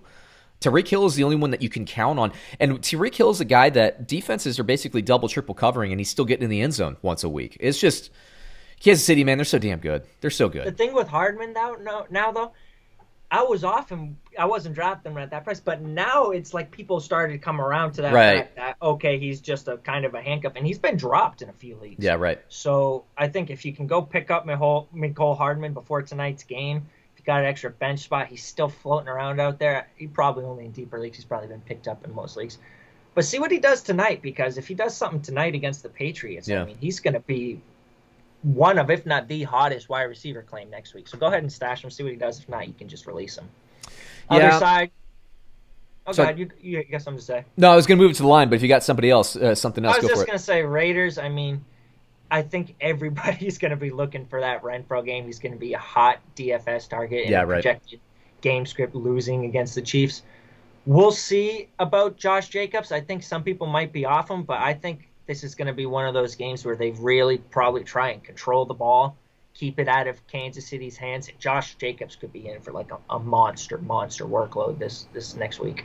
Yeah, he could have the classic 30 carries for 100 yards and 2 touchdowns game. Where his yards per carry sucks because Kansas City keeps 8 in the box the whole game, but they just try to chew clock. I really do. Yeah. I love watching Vegas play football because it's just I just like the tough, and they're really coached well. I love the scheme. The problem is, Raiders fans know this, man. Their injuries are just crazy for the second year in a row. And what's going to happen, in my opinion, and I did a reaction video to this Vegas-Buffalo game last night. What's going to happen, in my opinion, is Kansas City is going to win this game. The Raiders are going to drop to 2-3, and everybody's going to write the Raiders off this season. They're a good team. They're a good team. They're a well-coached team. I still think they're a playoff team, and I don't care what happens. And I don't care if they lose 50-6. I don't care. Like the Raiders, look, it's Kansas City's Kansas City. The Raiders are banged up. I just don't think they have the assets to keep this game close. Speaking of, let me hit you with the line on this. The Vegas Raiders plus 6.5 versus the Kansas City Chiefs. What do you got? I'm going to take Chiefs. I think 6.5 is just not quite enough. If it was 8.5, I'd probably take the Raiders. But 6.5, I think the Chiefs can win this game by a touchdown. Look, yeah, I think this line should be 9.5. Personally, the Raiders are just too banged up, dude. They're missing their top 2 offensive linemen. They're missing their top 3 receivers at this point. Josh Jacobs, he's always a little banged up, but he'll play, he'll tough it out. Look, I like the Raiders. Like, I'm not hating on the Raiders. I like them quite a bit. Like I said, I think they're a playoff team. But they're a banged up team playing at this point. Again, we haven't seen Monday Night Football because it hasn't been played yet. The best offense of our generation at this point, or of this generation anyway. Look, Vegas right now can't compete with Kansas City. Maybe later in the year when they're healthy they can. 6.5. I take Kansas City. It's one of my favorite picks of the week, really. Let's move it to the next game here. We have the Los Angeles Rams versus the Washington Football Team. The Rams didn't play. They didn't impress me against the Giants. They came out flat, but they won the game. When a team comes out flat and wins a game, that's a really good sign. I know fans are probably frustrated, like, why didn't they beat the crap out of the Giants? I'm frustrated because I had the Rams in a lot of parlays, so they screwed me this week betting-wise, but that's a fluke, man. This offense is better than what we saw, and the Giants' defense is a little better than you thought. You got to give them some credit as well. Let me hit you with projections. I think Goff bounces back. He's a start this week. I'm staying away from both running backs. Malcolm Brown makes an appearance, makes a presence, actually out-carries Darrell Henderson this week. I'm staying away from both. Cooper Kupp is a start. I'm a little worried about Robert Woods. Tyler Higbee, I think, bounces back, but he's given us the Jekyll and Hyde. He's given us the evil Tyler Higbee, the one David and I were worried about before the season. 2 big weeks to start the year, 2 bad weeks. Which one's the real Tyler Higbee? Freaking A, I don't know. Maybe this is Tyler Higbee. Good and bad, good and bad. On the other side, Washington, I hate Dwayne Haskins as a quarterback every week. I think he's among the worst quarterbacks in the league with respect to Rippon over there in Denver. I believe nephew of ex-Washington great Mark Rippon. Mark Rippon. Washington was my team growing up, man. That Super Bowl was awesome. I loved it. But anyway, a little shout out to the Rippons. Antonio Gibson, I think, is a start every week. You know, Washington has trouble moving the ball. What do? They throw the ball to the running back. And Gibson's pretty good.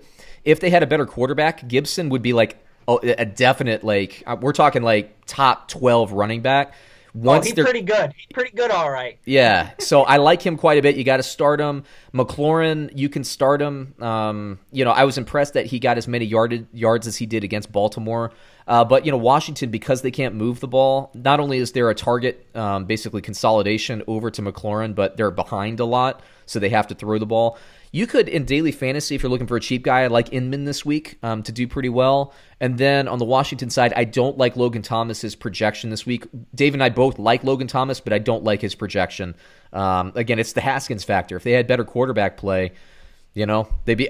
To me, it's like, are they going to move to their backup at some point? Because I think their backup quarterback would be winning some of these games. Are they going to move there, or are they going to be patient and go through the ups and downs, or mostly the downs with Dwayne Haskins? I don't know, man. I'm not seeing anything I like in the offense from quarterback specifically. Anyway, take it away, David. Let's start where you left off with Washington. Antonio Gibson has arrived. Like, if he can do it against Baltimore, guys, you don't bench him at all. Like, he is plug and play going forward.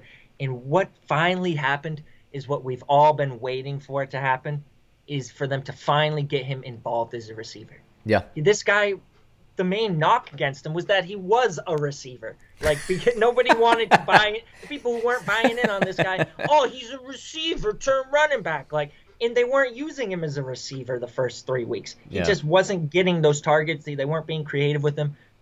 4 for 80. He was their second leading receiver yardage-wise this past week, and third for receptions. McKissick had 7 receptions for 40 yards. Yep. But that also is kind of another positive, that look how many running back targets they're producing. If Gibson starts pushing McKissick off the field even more, he's becoming like a top 8, top 10 running back, like just on a weekly upside basis. He's not quite there yet production-wise. But in terms of who would you start over this guy, I don't know if there's 10 running backs I would start over this guy in a given week going forward. Now that he's got the receiving role, he's a freak, guys. Like, I was all over Antonio Gibson, and I'm even more on him now. Yeah, and he's doing all this without getting touchdowns. Most weeks. He's got 3 rushing touchdowns, I believe. Does he really? I know he's got at least 2. But he's getting the goal line work now. He's getting the receiving work. If you can go out and trade this guy, maybe James Conner for Antonio Gibson, absolutely do it. Maybe James Conner plus. I've been trying to. Luckily got off the James Conner train in the one league I had. I don't mind James Conner. We debated this last week. I don't mind James Conner, but I actually like that move. If you can trade Conner for Gibson, I'm bullish on Gibson. And like you said, McKissick gets a lot of targets. At some point, those will move more to Gibson as he flashes more. And there's a I don't know, David, if you invest, if you buy stocks and everything, but one of the disciplines is you follow the CEO to different companies. If a CEO goes to a different company and they had a successful track record and the company's stock sucks, buy that stock because the CEO is going to right the ship. Follow the coordinator, follow the play caller in fantasy football. This is the system that sprung Christian McCaffrey. It's not rocket science, everybody. Antonio Gibson is going to get better, and as he gets better, his points are going to increase. And I'm telling you, if Washington even makes the move to Allen at quarterback or whoever it is, or maybe gets a new one next year, Gibson's point total seriously could like double. I mean, there's that kind of potential for this guy. So I agree with you. I'm going to give you a little pushback too, because, and I'll give myself some pushback on this here too, because I thought this could be a week where Dwayne Haskins did get benched, and watching the game, he didn't pop out at any point. No, he didn't throw a single touchdown. But just looking at the stat sheet, 32 of 45 for 314 yards, no interceptions, no fumbles. He took care of the football. That's been the main problem. Fair point. Haskins, taking care of the football. If he can start cleaning it up a little bit, he's got the arm talent to break through. I mean, he's just got to get his mental right and make the correct decisions, which he did this past week. If he can take another step forward, this offense is only going to get better. That's fair. That's a fair devil's advocate. I'm betting against it, but hey, he's young yet. It could go both ways. It could go both ways. It could go both ways. I would not be shocked if he gets benched next week. What about the Rams? What about the Rams? I don't even want to talk about the Rams. It's like Mike Dobbins shot to the heart. I got the same thing with Henderson going on. We talked about him last week. I made the Devontae Freeman comparison. That doesn't look so hot right now. What is going on with Sean McVay? What did Darrell Henderson do wrong to deserve being out-carried by Malcolm Brown 9-8? What did he do? I don't get it. I don't get why you would turn away from, why you would not manufacture touches for this guy. I agree completely with you. And this is what I was concerned with Cam Akers, right? Because let's not forget about him. He's been injured.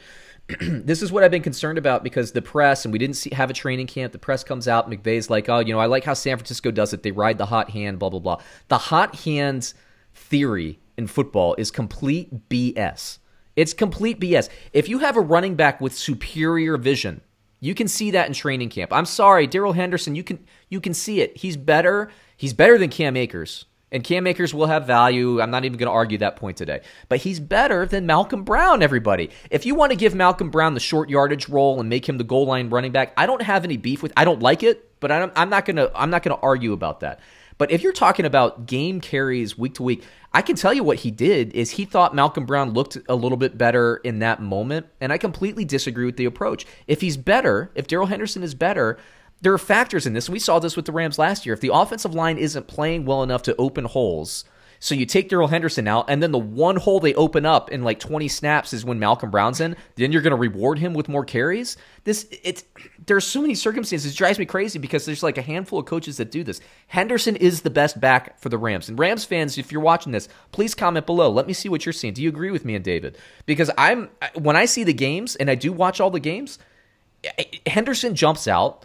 Akers, to me, looks like he's going to be more of a slighter-bodied receiving back to me in the NFL. He could definitely get better. Malcolm Brown looks like he can probably run with a little bit more power consistently. It should be at least Darrell Henderson in between the 20s.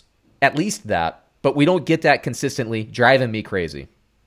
I'm not sure Sean McVay even's got a plan. I think he wakes up on Sunday morning and says, let's just see what happens today. With running back, I agree with you, man. Yeah. With running back, I agree. And maybe with tight end, too. You see Gerald Everett gets a rushing touchdown in that game. It's clear, though, guys. If you didn't believe it before, I hate to break it to you. Gerald Everett limits Tyler Higbee's upside. Yeah. Tyler Higbee's barely startable as long as Gerald Everett is. Do you have I know you usually pull these up. Do you have the snap share count readily accessible? I don't know what's going on with Everett and Higbee, but I know this is what we talked about for weeks before the season, why we were fading Higbee and why we looked like complete morons the first 2 weeks. But the last 2 weeks are a little bit of a confirmation of what we were saying is Gerald Everett, McVay likes Gerald Everett. And McVay likes Malcolm Brown, and he likes Darrell Henderson, and he likes this, and he likes that. The only people I think you can really count on consistently in the Rams to produce with McVay are Jared Goff when the running game is going, because Goff just plays better when the running game's going, as do all quarterbacks, and Cooper Kupp and Robert Woods, with specifically, I've always been higher on Kupp than Woods, just because he gets... It's that chemistry. I think Goff likes throwing to Cooper Kupp a little bit more in tough situations, and Kupp got the touchdown this past week. Yeah, I mean, the snap share is a little bit cloudy just because Gerald Everett did miss that one game he got injured. But through 4 weeks, we got Higbee at 82.5% of the snaps, Everett at 38.9% of the snaps. So Higbee is on the field like almost the whole game. But the problem is Gerald Everett's also on the field about 50% of the game. And that means when he is on the field, he's taken away some of those routes. He's taken away some of those targets. He's taken away some of those schemed play calls. Yeah, that to me leads me to believe be patient with Higbee. And I would err more on the side of me being, and I guess us being wrong before the season with that. You know, defenses react. Higbee was going crazy. Maybe they're, you know, we saw it with Buffalo. But let me cut. Can I cut in? Please. Because last year, you saying be patient. It was kind of the same thing with Higbee last year before Everett got hurt. He was playing about 70%. Was he? Okay. He just wasn't producing because he wasn't getting the routes run. He wasn't getting the schemed play calls, and he was being used as a blocker. You know what's funny is, you know, we're pulling our hair out over this, and we're going to talk about New Orleans because they have the Monday Nighter, but New Orleans, you know, Latavius Murray and Alvin Kamara, right? New Orleans, you got Josh Hill, you got Jared Cook, you got Taysom Hill. We don't pull our heads out over New Orleans, and we know Sean McVay like looks to other offenses, and we know he likes Sean Payton and what he does there. Are we just getting the same thing, and are we just mad because we're, you know, we're not getting what we want to see? Maybe that's some of it, but then again, you know, say no because Alvin Kamara hasn't disappointed me once. And you're right. If you were starting Latavius Murray, you were just, I don't want to say, we'll say crazy. You were crazy. Yeah. Let me hit you with the line in this one. So we have the Los Angeles Rams, according to Bovada, minus 9.5 versus Washington. Who do you got? -9. That's another big spread. I think which Rams offense is going to show up? Yeah. Like, who knows?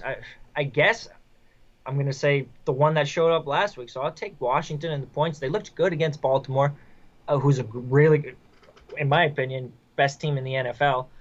And the Rams played like crap against the Giants, who are just terrible. So I'll take Washington in the points.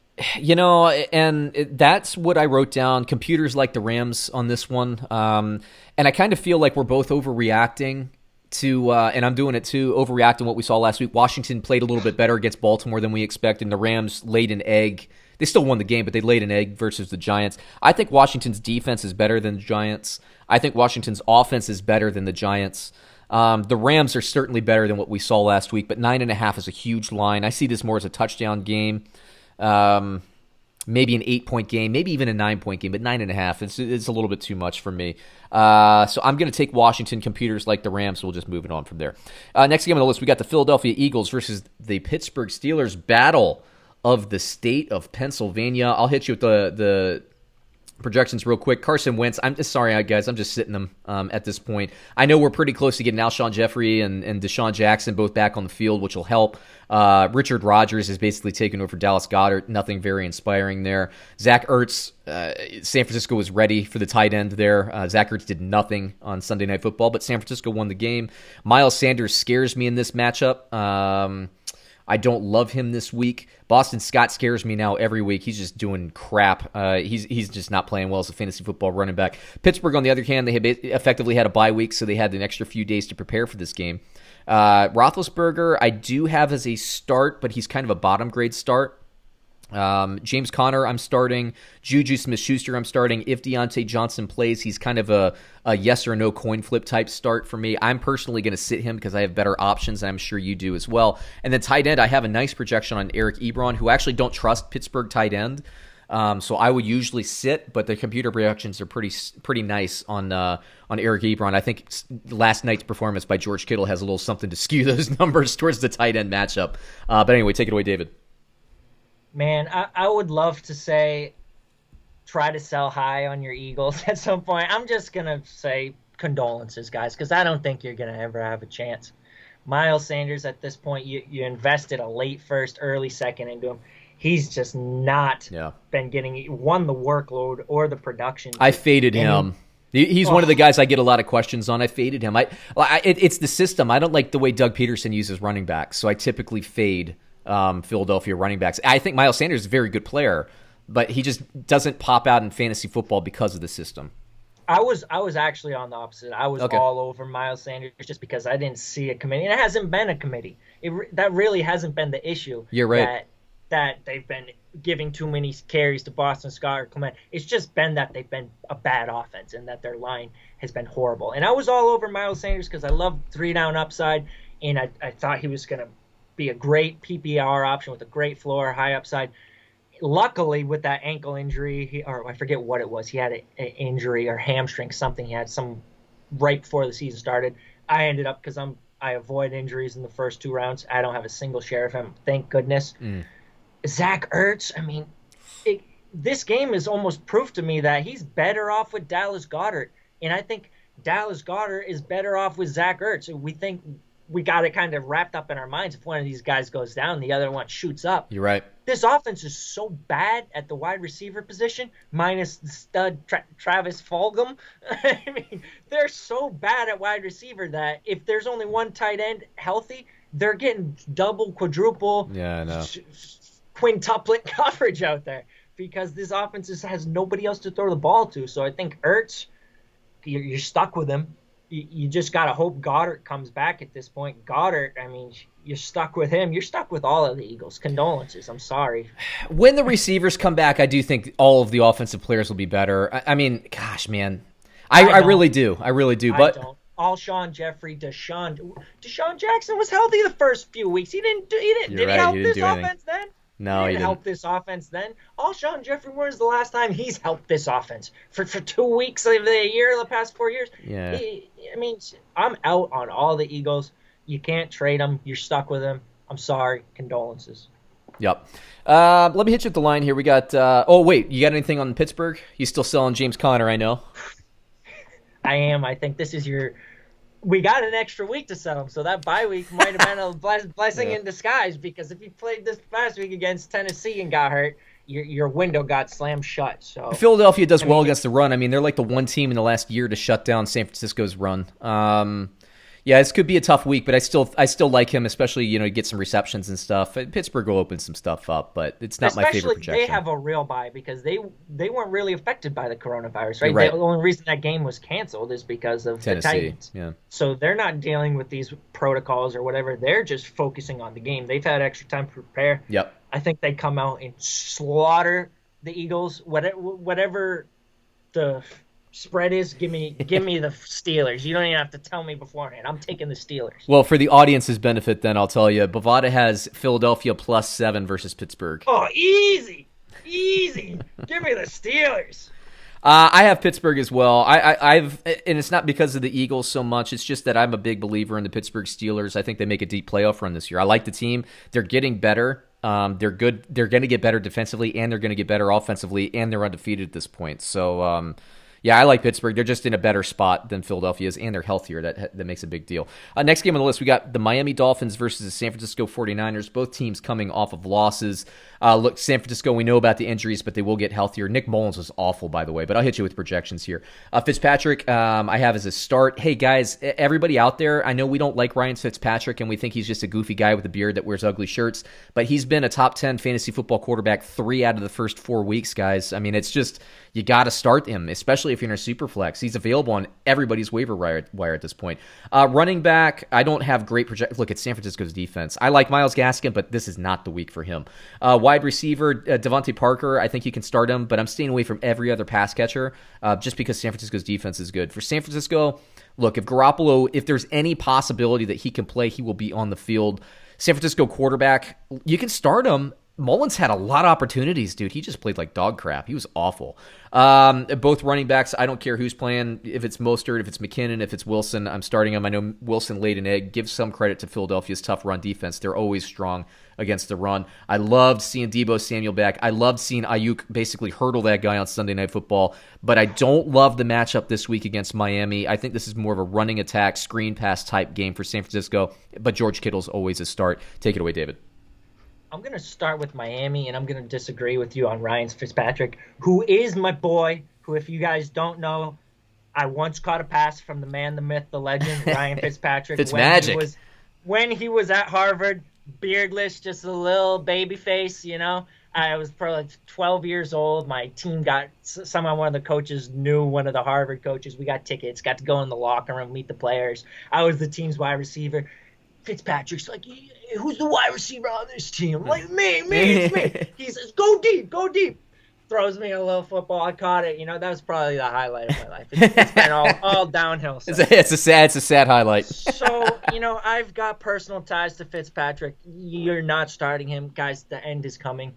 I can't speak for inside the Dolphins organization. I don't know what's going on with Tua. I don't know where he is at health-wise. But all I can tell you is, as a fan, looking at the Miami Dolphins team, it's time. The time is coming, guys. It is coming. Fitzpatrick, 29 of 45, 315 yards, no touchdowns, 2 picks.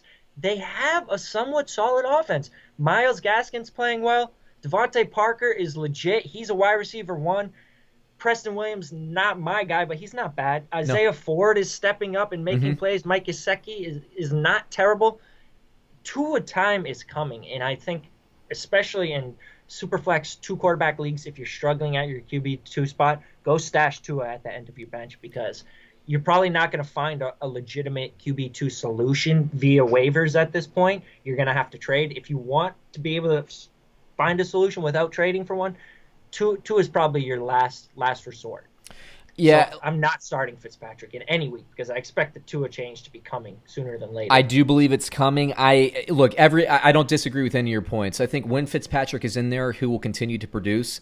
When they do make the move, and for Tua's sake, I really hope they just give him the year. I really do, because Miami, look, it's to Miami's organization's benefit for them to lose games. What are they going to try to do? Finish 7-9 and then get the 20th pick in the draft? What the heck does that do? This is the NFL, though. I know, but Miami Flores is not out here trying to lose games. I know, I agree with you, but I'm saying I think that for the long-term development, just give Tua the season to get used to everything. I don't like what I don't like what this odd year and the lack of preparation did to Joe Burrow, but Joe Burrow has responded well. These young quarterbacks are always more fit to play. And as good as Fitzpatrick has been fantasy-wise, Tua is going to be at least 25% better, even in his rookie year. He's going to be incredible when it takes place. I like the Miami quarterback, but you're right. Every single game you're risking at halftime him being Fitzpatrick being pulled and Tua going in there. So this is the time to trade for him in fantasy football. This is the time to stash him if he's on waivers. This is the time, if you like trading cards, to buy the Tua rookie card, because once he gets in there and gets in action, you're not getting that back. So make your investment now. Let me hit you with the line here, David. We gotta talk. You gotta let me talk about the Niners. Oh, my bad. I thought we did. My bad. Go for it. Yes. Oh, I got a few things to say about this team, because we were just hitting on the Tua note and talking about QB stashes. Garoppolo's not going to be available in Superflex 2 QB leagues. But I think right now, while he's out, he's got really, really, really, really high upside in this offense. Talk about last year. They were number 2 in rushing attempts. He was still a 4,000-yard quarterback, threw for, I believe, 28 touchdowns, something like that. Yep. So you talk about they're getting Kittle back. Deebo Samuel's back. You talk about Ayuk, who's looking fantastic. They had with Deebo back, man, Ayuk is getting even better. Yeah. You add McKinnon out of the backfield, who, by the way, let's talk about Jerick McKinnon. He has clearly taken control of that number 2 role behind Raheem Mostert. And I know Tevin Coleman was out of the game. If you follow me at all, I'll say it once, I've said it 1,000 times. Tevin Coleman sucks. He's not good. Look at his yards after contact per attempt the past 2 years, 1.8, 1.4. It sucks. He's not good. Jerick McKinnon adds a receiving element. He diversifies the offense. And look at the snap count this past week. 67 snaps for Jerick McKinnon, 6 for Jeff Wilson Jr. 6 for Jeff Wilson Jr., guys. Jerick McKinnon is now the guy in that backfield when Raheem Mostert is out. When Raheem Mostert comes back, he's probably going to be the number 2. He's going to retain a role. He's looked so good, both as a runner and a receiver. So, I mean, Jerick McKinnon, I've been hyping him all on. Go trade for him if you can. He's still probably going to be acquirable with Raheem Mostert coming back. He's going to give you RB2 weeks. Yeah, he'll have season-long value. Don't worry about that at all. And one more thing that I got to talk about. I talked about Ayuk, who I love the fact they're giving him carries. That's the Laviska Shenault effect, guys. He's not just a receiver. He had 2 for 18 receiving, a 38-yard rushing touchdown. This is his second game in a row with a rushing touchdown. That is important. And My George Kittle, jaw, guys, my jaw very rarely drops. When I saw him hurdle that guy, he jumped 10 feet in the air, man. He could have jumped over the goalposts. It was made crazy. it look easy. Yak Beast, and if you think this is just a fluke, it ain't. He had a 40-inch vertical. He averaged over 10 yards after the catch. After the catch, his last year in college. 10 yards after the catch per reception. And George Kittle, guys, this is why you get a top tight end. Look at all the running back injuries. Did you need to get Joe Mixon in mid-round 2, at the end of round 2? Did you need to buy, Nick Chubb? Look at the injuries. Running backs become available. Look how many have already become available as the season goes. Myles Gaskin, Jerick McKinnon, this guy, that guy, James Robinson. You can find them. You can pass on running back in round 2 and add 3 to 4 running backs through the rest of the draft and end up finding an RB2. You'll find one. Look at tight end. What has became available as the season's gone on? They don't get hit by injuries like running backs do. You don't have these end of, the draft bloomers. Who has broken out as a late round tight end target? You're right. Jonnu Smith, maybe. That's it. You don't get these guys as the season progresses. You're not going to find any tight ends on waivers as the season progresses. You'll find your running backs, guys. You'll find Quarterback, wide receiver, plenty of wide receivers out there. Get George Kittle or Travis Kelce in round 2 every year. Next year, the year after that, just get a top tight end, guys. It makes so much of a difference for your team to be able to get elite point production from that tight end slot compared to your opponents when you're going to be able to figure out the running back RB2 anyways. Yep, agreed. Let me hit you with the line here now. We got Miami plus 8.5 versus San Francisco. Who do you got? I just have to apologize for that rant a little bit. I am a top tight end truther. I could go on all day, guys, so I'm sorry if we spent too much time on that. Give me the Niners here. I think they're starting to heat up. I agree, and frankly, San Francisco should have won that game going away. Mullins was garbage. He was dog crap. Missing wide open receivers with room to run all game Especially long. Especially if Beathard plays next week. He completed 14 of 19 passes when he came in? Yeah, in about 2 minutes of play. Yeah, I know. Mullins lost that game. It was really bad. San Francisco bounces back. They're good. They're a good team. I like Miami, but San Francisco's too good. Next game on the list, we got Indianapolis. The Indianapolis Colts versus the Cleveland Browns. I will just hit you with the projections here real quick. Phillip Rivers, maybe daily fantasy, but he's not a starter for me. Jonathan Taylor bounces back, gets in the game. Naheem Hines, I don't trust. I know he got some touches yesterday, but I just don't trust him at this point. T.Y. Hilton, I think this is a game that he's going to go crazy. Well, maybe not crazy, but have his best game of the season. Zach Pascal, he's the secondary targeted receiver there. I think he's a start.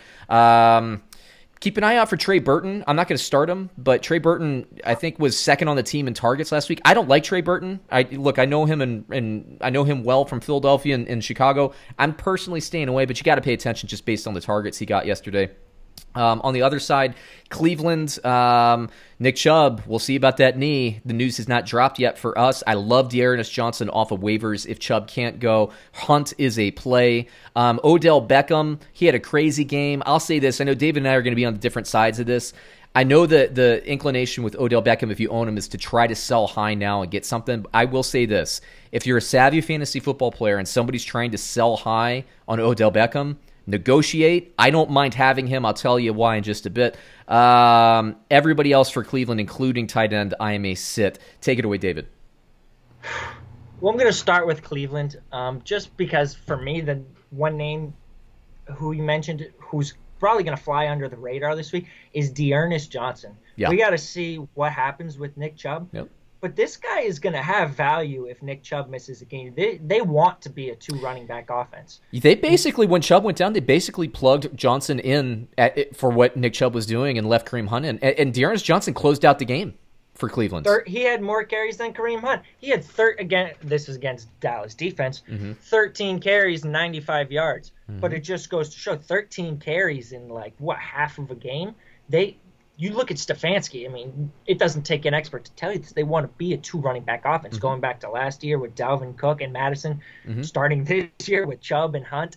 And we know Kareem Hunt has got somewhat of a groin injury. He played. He's obviously not seriously injured, but they're going to want to involve Dearness Johnson. They're going to want to get him touches. So they want to be a 2 running back offense. If Nick Chubb misses time, Dearness Johnson is going to have value.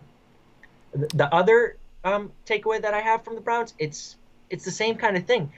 Stefanski wants to be 2 running back, and he also wants to be 2 tight end. Yeah, Harrison Bryant, right? Harrison Bryant, and I think you brought him up last week, and I kind of just brushed it off. I didn't really take it seriously. He had 4 receptions for 30 yards in this game again against Dallas, but they only had 4 players who caught more than 1 pass.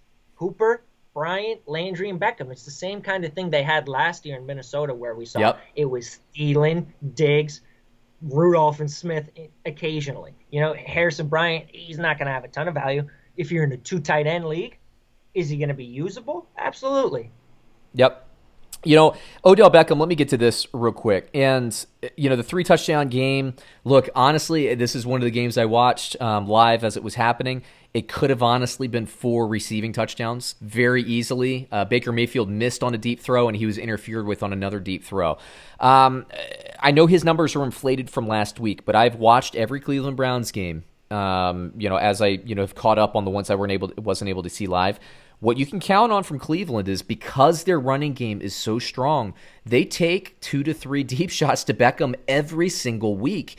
And Mayfield, if he was a more efficient quarterback, Beckham would be a clear wide receiver 1. Think about this. If in 2 of the weeks where he fell flat, if he had an extra 50 yards and a touchdown on one of these bombs that they took to him, I've seen him interfered with, like with my own eyes. I've seen him interfered with multiple times, not just last week, but in previous games where he was getting behind the receiver.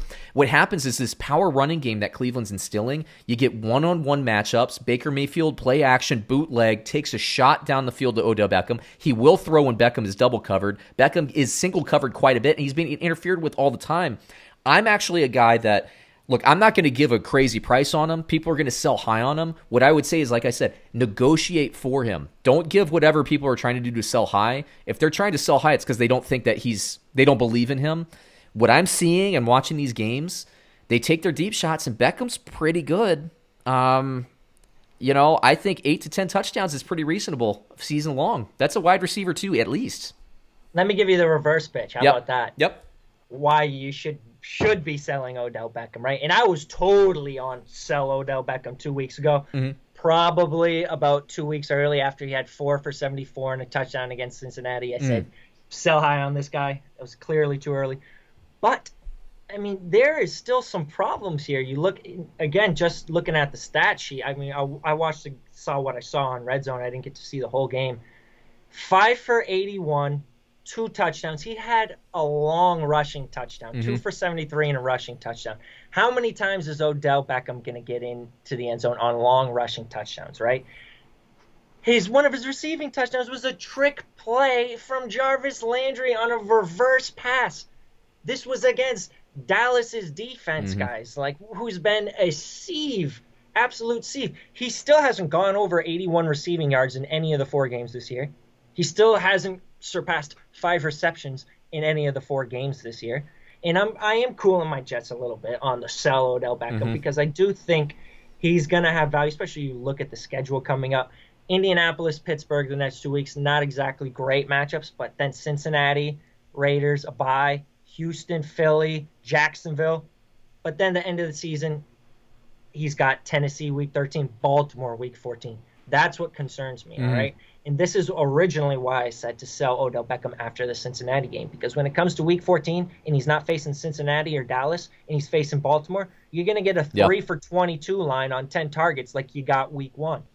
And it's going to kill your team. And I do think if you have a really good team and you can afford and you think you can get by week 14 with a dud from Odell Beckham, he faces the Giants and the Jets week 15 and 16. So I am cooling off a little bit on that. You have to sell him. But if your team ain't that strong, you need a good wide receiver. You're projecting you're going to need that wide receiver too to perform week 14 to make anything happen. It's a little early to be doing that. You got to keep in mind he's probably going to disappear week 14, the most important week of the first week of the fantasy playoffs. No arguments there. And, what I said in the book with the Odell Beckham piece is like Stefanski coming in, follow the coordinator, you know what they're going to do. The targets were going to be down for Beckham. I knew that going in. I thought catches were going to be down, but I thought quality of target, the deep shot, one-on-one coverage down the field, I thought those would increase, and that's what I'm seeing so far. So maybe it's confirmation bias, but I like it. I don't disagree with what you said at all about week 14. Hopefully you have a deep team. What I will say is if you're a fantasy football owner, If you're trying to sell high, don't just sell him because you're just trying to get something back from him, because he will have value. But, the same is true. Like, don't go out of your way to get him and give up a ton for him either. Just value him appropriately, because I don't think last week, look, three touchdowns, that's a little fluky, but you can expect probably a touchdown every other week. I really believe that. Let me hit you. And I will say one more thing. Yeah. Let me say one more thing real quick. The pitch for keeping him too is at least he's extremely predictable, guys. He's at this point one of the most predictable fantasy assets in the game. Bad matchup, Baltimore, Washington, under 10 points. Good matchup, Cincinnati, Dallas, over 15 plus fantasy points. Washington definitely interfered with him on a deep pass, though. But hey, that's going to happen. They don't show up you don't get points for pass interference, You know when to play him at the very least. Yep. Let me hit you with the line here. Indianapolis -3 versus Cleveland. Who you got? Cleveland is hot, man. They just destroyed Dallas, and Indianapolis. I mean, they got some issues, man. I mean, they're playing well defensively. That offense is just not there. So I'm going to take Cleveland. That Leonard injury to Indianapolis on defense, that's a big one, especially for a team that can run the ball as efficiently as Cleveland. I'm going to take Indianapolis because what I think will happen is similar to what happened with Baltimore when Cleveland played them. The defense is going to be good enough to not shut down the run, but to neutralize it, which means Baker Mayfield's going to have to really take more of the ownership of this offense. So I believe Rivers will outplay Baker Mayfield this week. So I'll take Indianapolis to cover this spread, but I like what Cleveland's doing, and their defense is underrated. I mean, they played 3 quarters of good football. They just went prevent against Dallas, and you can't go prevent against Dallas. You just can't do that. Dallas came roaring back, but the first 3 quarters, I mean, Cleveland looked like a playoff team. They're good. They're better than what the final score was. Next game on the list, New York Giants versus Dallas Cowboys. Really, honestly, an interesting matchup. Dallas can't stop anybody, and New York can't score points. It's the classic movable object versus stoppable force, or whatever it is. I know that's the opposite of what's usually said. But New York Giants, man, their offense is so bad. Dallas's defense is so bad. Conversely, I think New York Giants, their defense has played actually pretty well against everybody they've played against. They've played some pretty decent teams. I mean, the Rams, the Steelers, they've done pretty well. So the defense is the strength of this team, but their offense is just brutal. Dallas, meanwhile, their offense is scoring well. They put up too many. They put up too many of their points in the fourth quarter. Dak Prescott really kind of disappeared, in my opinion, in the third quarter, but came out with a vengeance. You can kind of start Dallas Cowboys every week, but let me hit you with the projections here. Look, I don't have anybody worth starting. Darius Slayton at this point I have as a start grade computer-wise. He's going to get a couple of attempts behind the Dallas defense, so okay, you can play him. If you have better options in fantasy, I would take the better options, the safer options, just because Giants have been so bad. But daily fantasy, I think you could definitely integrate Slayton. Freeman will be better. He did about what I thought he would do, which is kind of double his snap count. He was more integrated into the passing game. Remember, everybody, he's only been with the franchise there for about a week and a half. He will continue to grow and get better. I think he's risky this week, but it's Dallas, so go ahead and play him. He'll get some catches, I think. Dallas, on the other hand, I don't know if I have a single sit here. Dak Prescott's a start, even against a tougher Giants defense, in my opinion. Cooper, I think you can stop. You can sit Gallup. CeeDee Lamb is the guy there. David, feather in your cap there. I think you've been saying that for weeks. Great job. Dalton Schultz, we talked about him last week. I actually had him, thanks to the cancellation and Jonnu Smith not playing, I had Dalton Schultz projected as a top 10 tight end, and he was like number 3 in the Sunday games, so good for him. Maybe a daily fantasy, we're looking for a cheap guy, Cedric Wilson, but I'd probably stay away personally. Anyway, take it away, David. Yeah, do you remember at the beginning of the season when we were so excited to draft 3 Dallas wide receivers? Mm-hmm. And your guy was Michael Gallup, my guy was CeeDee Lamb, so I'll take a little bit of a victory lap on that one. Again, it's 4 weeks. We don't know how it's going to play out. But right now, CeeDee Lamb is playing in the slot. Yeah. He's facing the easiest cornerback matchups pretty much every week. He's getting the highest percentage targets. Michael Gallup has become a glorified deep threat. He's got, through 4 weeks, he's been outscored by Dalton Schultz in fantasy. Yeah. Through 4 weeks, he's got 24 targets. He's got 13 of them for 275 yards and a touchdown, which you can see is over 20 yards per catch. He's being used as a glorified chuck-it deep threat. That's total 46.5 fantasy points through 4 weeks, about 12 per game. Dalton Schultz, on the other hand, 28 targets, that's 4 more than Gallup. 18 receptions, that's 5 more than Gallup. 219 yards and 2 touchdowns, 49.2 fantasy points. Now, am I using this to dismiss Michael Gallup? Absolutely not. We've already seen Michael Gallup have a big blow-up week. He's going to be usable. He's got a crazy high ceiling. Dalton Schultz, though, guys. Dalton Schultz, guys. He is outproducing Michael. He's the Dallas wide receiver 3 right now. He is startable. It's not a fluke. Not just 12-team leagues, 10-team leagues. He needs to be rostered everywhere and anywhere right now. He needs to be started in just about any matchup that's not terrible. So, I mean, am I giving up on Michael Gallup? No. CeeDee Lamb, I mean, I'm all in on him. I posted a thing saying if someone said CeeDee Lamb was their overall dynasty wide receiver 1 right now, could you really fault them? And nobody gave me any pushback. Nobody gave me any pushback, guys. This goes to say, if you're in dynasty, you don't trade CeeDee Lamb for anything. Yeah. Unless someone's throwing Michael Thomas and a first round and a second, you don't trade CeeDee Lamb for anything at this point, guys. He has one more game. He could be clearly looked at as the dynasty wide receiver 1. Yep. On the other side, you talk about my boy, big play Slay. You say if you got better options, play the better options. You don't have a better option this week, my friends. Darius Slayton, it's time. And I talked about it last week, how I've given up on the Giants offense, how Jason Garrett is running this team into the ground. When we saw it, it runs up the gut, and it's just basic, vanilla, unseasoned chicken pass calls. It's not creative. It's not fun. It's not sexy. It's not spicy. This guy probably shouldn't have ever been offered an offensive coordinator job. He'd been a head coach for how many years before this? So I think I'm off everybody on the Giants. Everybody on the Giants, especially Devontae Freeman. One guy, look at Wayne Gallman, 6 for 45 this past week. Devontae Freeman's done nothing. 11 for 33. He averaged less than 3 yards per carry. You say he's going to get better. I don't know about that. If Wayne Gallman, these Cowboys guys, this great matchup, Wayne Gallman could possibly. There's a universe out there where he takes the job from Devontae Freeman this week. And if he does against Dallas, he's going to be a crazy, crazy waiver wire addition next week. People will be willing to trade for him if he has a big game against the Dallas Cowboys, just because that running back room is so wide open. So Wayne Gallman, he's going to go completely overlooked on waivers this week. Nobody's going to pick up Wayne Gallman. You got a spot, go stash him. See if he goes off against Dallas. Even if you don't want to keep him, you can probably trade him to a running back needy team the week after.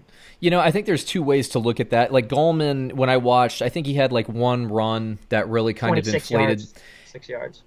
6 yards? Or 6 yards per carry? 26 yards, yeah. And so you could look at that as, well, he offers explosion, that's the glass half full, or you could look at it the other way as he just happened to have one long run. So I don't know. I mean, we'll see it in the coming weeks. I do think that, look, the Giants, to be successful, they need to throw the ball to Devontae Freeman. That's it. So, I don't know. Let me hit you with the line here, though. We got New York Giants plus 9.5 versus the Dallas Cowboys. Who do you got?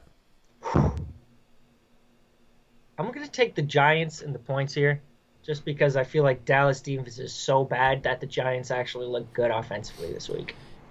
This one is a toss-up for me because I don't know what we'll get. I'm going to take Dallas because I think that their offense is just – they're going to score too many points even against a tough Giants defense, but who the heck knows? I really honestly do not. But Jason Garrett, coordinator, as much trash as we talked about him, where's he come from? Dallas. He knows the personnel. Hopefully he knows something. I mean, he doesn't seem to know anything else. Yeah, so hopefully he knows at least one thing about the Cowboys. Yep. Next game on the list here, we got the Minnesota Vikings versus the Seattle Seahawks. Minnesota's getting better. I'll just hit you with projections here. Kirk Cousins, because Seattle has been porous in the defensive backfield there. Kirk Cousins, I actually have as a start this week, and I do think Cousins will get better once. Look, Jefferson is helping that offense. It's helping loosen things up for Adam Thielen. I think Cousins probably has his best statistical game of the year. Dalvin Cook is finally doing what we expected Dalvin Cook to do. He's a start. Thielen's a start. Justin Jefferson's a start. I stay away from everybody else. Seattle, Russell Wilson's still the man. You got to start him. Chris Carson looks really good. I like him. Coming off the injury, everybody was wondering what was going to happen. He rewarded people with 2 touchdowns this week. DK Metcalf, Tyler Lockett will bounce back. I have both his starts. I actually like what David Moore's doing, and he's consistently getting in the end zone here, but this could be the week that Greg Olsen really breaks through with 1 or 2 touchdowns. That week is coming. It's just a matter of when. So rotate Greg Olsen into your daily fantasy lineups. We'll see if he, I don't know that he'll play him in regular fantasy football. Anyway, take it away, David. Yeah, I'll start with Seattle because you mentioned one name which is interesting to me. Everybody knows about Chris Carson, DK Metcalf, and Tyler Lockett. David Moore has flashed in the past, at least as a touchdown-dependent fantasy option. We're talking more probably DFS here. We're talking more deep 3 wide receiver leagues. But when you're adding stashes, what is the number one factor that you should be focusing on? In my opinion, it's offenses. There's nothing to really differentiate these players when you're talking about stashes, flyers. There's not a whole lot differentiating them player to player. What does differentiate David Moore? He plays with the hottest quarterback in the NFL. He plays with what's one of the highest scoring offenses in the NFL. He's 1 injury away, guys. You're right, yeah.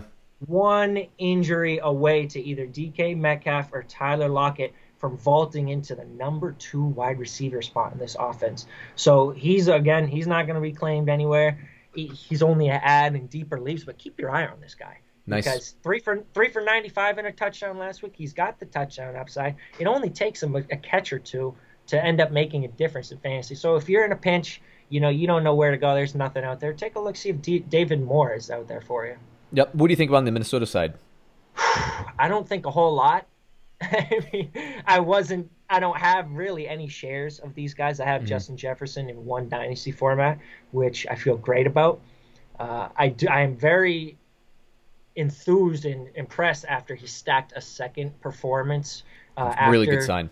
The first week, because the first week was very concerning because when he had that 7 for 175 game, it came in a week where Kirk Cousins only threw 259 passing yards and Adam Thielen only caught 3 catches for 29 yards. So at least after last week, it had the appearance that this was only going to support 1 wide receiver in this offense.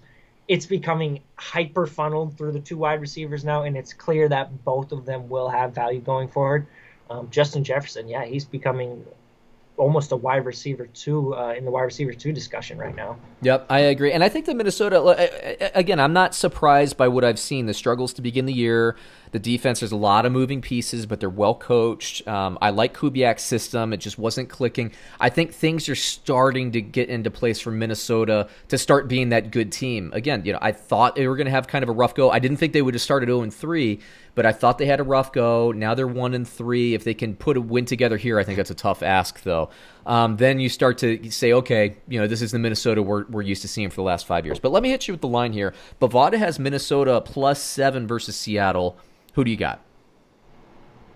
I feel like that's kind of, like you said before, kind of overreacting to what we saw against Seattle, where you said the Rams are better than they played. Seattle didn't really show up and dominate the Dolphins like we were expecting, but I think the Dolphins are a little bit better than we give them credit for, so I'm going to take Seattle here to beat the points.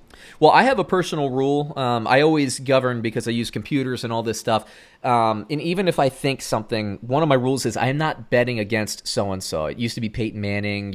It's now Patrick Mahomes. I don't bet against Patrick Mahomes. I don't bet against Russell Wilson, what he's doing. I'm sorry, I just don't do it. I will say this. I think Minnesota, because they're getting better, I think that they keep this game close. I believe that Seattle wins this game by 4 points. Minnesota needs this game more than Seattle does. Zimmer's a good coach. He'll get that team ready to go. I think that's a factor. But look, I don't bet against Russell Wilson. I'm going to take, for the purposes of this podcast, I'm going to take Minnesota, but I'm not endorsing that pick by any means. One more thing I have to throw out there, and this is more of a question than anything. I just noticed, this is the 8:20 game. Doesn't Kirk Cousins have like an awful record in primetime games? Maybe I'm just misremembering that. No, he does. But I will say last year he played well in those games. He took like a mental step forward. But that's a good point. National TV games, he's historically been pretty bad. But he did better last year. So what will prevail? I don't know. Minnesota needs this game though, man. It's a pressure game for Minnesota. They don't want to go 1-4. That'd be a bad one. It's a tough draw. Tough start to the year for them, too. I mean, they haven't had a powder cake schedule by any means. All right, last game of the week, we got Monday Night Football, Los Angeles Chargers versus New Orleans Saints. I love what Herbert's doing. He really impressed me against a tough Tampa Bay team. I think Herbert is a start against New Orleans. New Orleans isn't as good defensively as Tampa Bay is, but of course this is the week where they show up and shut the Chargers out. Assuming Herbert is still the starter, I know Tyrod Taylor is always looming out there, but come on, guys, you can't go back to Tyrod Taylor. You're seeing it. Herbert's the real deal. I really like him. Here, the basic injury is I thought it was ridiculous with the tag on the bottom. Everybody's watching the games. Eckler goes out with a hamstring, questionable to return. Then you see him being carried off the field. Everybody, the news hasn't dropped yet. This is a 6-week injury, everybody. He's going to be on the IR. Hopefully four. We'll see, man. You might have more recent news than I did. I didn't see anything come out. I don't have any news, dude. I'm worried. I'm worried based on what I saw, just in him being carried off. I'm worried that's a hamstring tear. That could be a season. I mean, I am really, really worried. But let me say this: we've been saying this all along. This system supports 2 running backs. We've also been saying this all along. Justin Jackson, the forgotten guy, because everybody's paying attention to Joshua Kelly. I'm not sure that Joshua Jackson, I believe he was in the Mighty Ducks movie in Dawson's Creek. Josh Jackson, I'm not sure that he's not better than Kelly. And what I'm saying is I think he's a better running back. Am I saying Josh? Is it Justin Jackson? Justin Jackson. My bad, Joshua Jackson. Josh Jackson. Joshua Kelly, Justin Jackson. Small forward. It's too many J's. Too many J's in that backfield for me. But Justin Jackson, I really think could be the better of the running back here. Obviously, he should be at the top of everybody's, or at least near the top of everybody's waiver wire claims. Austin Eckler, he's going to be an IR player. He's going to be an injured list player, everybody. That's a nasty hamstring. Hamstrings are bad when it's a strain. When it was as bad as like, hey, let me cart off a guy because he's got a hamstring pull, gosh, man. Ugh. It breaks my heart because I got Austin Eckler really good value, so he's going on my injury list. I'll try to get Jackson, though. I think he has value. Keenan Allen will have value this week. I think Hunter Henry will get in the end zone. Golly. That one ticked me off because I had Hunter Henry projected in the top 10 in tight ends, and then the secondary tight end got the touchdown last week. That's always a gut punch when that happens. For New Orleans, look, Chargers tough defense, but I think Breeze is a start. I think Kamara is a start. I think Latavius Murray is a freaking start. Talk about guys breaking my heart. Latavius Murray getting 2 touchdowns. He's gotten over 13 carries, I think, or over 12 carries 3 out of the first 4 weeks. New Orleans is going to 2 back, and they're using Alvin Kamara as a running back. Even when Michael Thomas was in the game, Latavius Murray was involved, so pay attention to that. Michael Thomas, if he comes back, he's a slam dunk start. If he doesn't, I like both Emmanuel Sanders and Traquan Smith. If Thomas does come back, I like Traquan Smith more than I like Emmanuel Sanders. I've been saying that for a couple weeks, and I am not moving off of that point. Jared Cook, if he plays, you could start him, I guess. I don't love him, but I don't hate him either. Anyway, take it away, David. Well, me and you were both Justin Jackson believers this offseason, and unfortunately had the injuries. Josh Kelly stepped up in the first few weeks, and it looks like a clear miss by us. Josh Kelly, I think, is still clearly the number 2 guy behind Austin Eckler, but I do have good news. Justin Jackson averaged more yards per carry this past week than Joshua Kelly when Austin Eckler went out. You want to know the bad news? You want to know the bad news? Please. He only averaged 1.5 yards per carry to Josh Kelly's 0.8 yards per carry. I'm going to say this, and we made this point coming into the season. Joshua Kelly, that was always a risk, and we acknowledged that. But we've seen Justin Jackson produce in the NFL and be impressive while Melvin Gordon was out or Eckler was out or whatever. Joshua Kelly, in his opportunity, yes, he kind of sees that secondary role, but he hasn't really impressed me on the field. And I have been impressed in the past with Justin Jackson on the field. So, look, both running backs are going to get snap share. They'll get opportunities and everything. I just think Jackson, while Eckler's out, I'm going to double down on that prediction. I think Jackson will be the better running back in the system while Eckler is gone. But, And that's totally fair. Yeah. Just because, I brought up the yards per carry. Jackson had 6 carries for 9 yards. Kelly had 9 carries for 7 yards this past week when Eckler went out. This was against Tampa Bay, who's notorious for shutting down the run game. Yep. Absolutely notorious for it. So you're not just writing off Justin Jackson and Josh Kelly because they had a bad game against them. And what it does say, Justin Jackson did get involved as a receiver, 2 receptions, 12 yards. Kelly had 3 for 26. But both of these guys are going to soak up some of those Austin Eckler targets. Justin Jackson, I do believe, like you said, he will have value as long as Austin Eckler is out. You will be able to use him in a pinch if you need to put him into your RB2 spot. And I think what will happen is Kelly will kind of get more of the workload to start, but what I predict will happen is that Jackson will be more efficient with his, and over time it will turn over. And so both will have roles. It will start with Kelly being the primary guy, but I believe that in the next 2 weeks it will end up being Jackson as the primary guy. We'll see what happens. But either way, you got to pick the guy up because they're both going to have value no matter what happens. And you are right about Kelly. As much as we've kind of gotten excited in the fantasy community, it's been volume based. Mm-hmm. It hasn't been efficiency based. He hasn't been an efficient runner. It's just been that they've been giving him the ball so many times. Mm-hmm. So Justin Jackson definitely has an opportunity to make some plays and earn a bigger role and earn more of those Josh Kelly touches. One more thing about the Chargers. I don't have a ton to say about them. Justin Herbert, I've been just pounding the table for this guy since he took over. Not just in Superflex and 2 QB leagues, guys.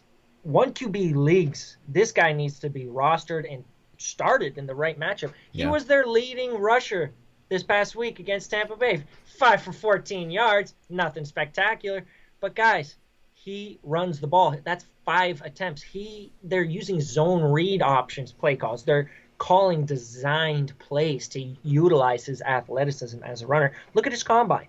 He's athletic. He had a 4.6 something 40. He had a decent shuttle, a good vertical. So he's definitely athletic. They're willing to use him as a runner. He's willing to put his body on the line towards the goal line, which is what's most impressive to me. And then as a passer, guys, 20 of 25 this past week, 290 yards, 3 touchdowns and a pick. He's already there. He's already there as a passer. This offense has weapons across the board. Keenan Allen, Hunter Henry. Yep. Talk about if Eckler comes back. Even Jalen Guyton's making plays for the guy. Yep. It's the offense is too good for Herbert to not be good. Yeah, I agree. And remember, he played well against Kansas City with no snaps during the week, finding out he's a starter 5 minutes before the game, and played well against Tampa Bay. 2 really good defenses. Had Carolina played well against Carolina as well. But, he's legit, guys. He's legit. He's a top 5 pick for a reason, everyone. Yeah, I don't have much to say about the Saints. The one thing I'll say is it looks like Traquan Smith is the Michael Thomas plug-and-play, not Emmanuel Sanders. And who knows, guys? Don't just discount Traquan Smith because Michael Thomas is coming back. If you can add him at the end of your roster, let's see. Maybe he does beat out Emmanuel Sanders for the number 2 job. I think he's better than Sanders. Again, the eye test, everything I'm seeing is it's like we were talking earlier, another ex-UCF wide receiver, in Gabriel in Buffalo, is you can see guys and they're good. Traquan Smith hasn't strung it together. I think this might be his 4th year. Hasn't really wowed anybody. I want to say third. But either way, Emmanuel Sanders, you thought coming in here that definitely he'd be plugged in there, and he's producing stats and everything. But just Traquan Smith looks better this year. So I think he has a chance to be a factor opposite Michael Thomas, when Michael Thomas comes back. So we'll see. Let me hit you with the line here. It's the Chargers plus 7.5 versus the Saints. Who do you got? I got the Chargers, man. I think the Chargers are a good team. I think they are. Defensively, they took a step back against Tampa Bay, but I still think they're a top defense. In the offense, we'll see how much the Austin Eckler loss hurts them, but I'm going to take the Chargers here. Yeah, I have the Saints winning this game by 4, 7.5, especially that extra half point. Most of the games are decided in the NFL 7 or less. I'll take the Chargers. I like their defense, and Herbert is really impressing me. Now, I will say this: if somehow Tyrod Taylor comes back and they give him the starting job back, I'm firmly on New Orleans. But hey, man, it's out in the press. I think it's crazy, and so do you. But it's got to be some sort of Jedi mind trick. Anthony Lynn is pulling. There's no way. There's no way. It's crazy to do that. Tyrod Taylor will sue the Chargers for getting his lung punctured and losing his starting job, and that's what'll end up happening. But I'm telling you, that is the reason. That's the only reason Lynn's saying Tyrod's the starter, so they're not liable. Yeah, the only reason Tyrod Taylor gets a start at this point is Justin Herbert gets hurt or the Chargers don't want to get sued. Seriously, you've seen everything you need to see. Tyrod Taylor loses his job to another rookie quarterback. But Herbert's the real deal, man. You got to be excited if you're a Chargers fan. It's fun to watch, fun to see them do what they're doing. So I was selling hard on the Chargers, assuming Tyrod Taylor was going to get more starts. But as soon as I saw Herbert, I'm just like, yep, this team's legit. I don't think they'll make the playoffs, but they're good, man. They got talent. Anyway, that wraps it up for an episode. We said we were going to get it under 2 hours, and we did just by about 30 seconds. My gosh, man, I can't wait for the bye weeks. I never thought I'd say that. We need the bye weeks here, man. But hey, another great episode. Dave, you got anything else for the crowd before we head out? No, guys, just I'm not even going to plug the site this week. Just stay safe out there. We're almost through this coronavirus. Try and keep the protocols up. I know I'm preaching to myself as much as anything here. We're close, guys. We're almost there. Light at the tunnel. Almost there. Yeah, almost there. Hey, everybody, be safe. Go out, make some bets, get paid.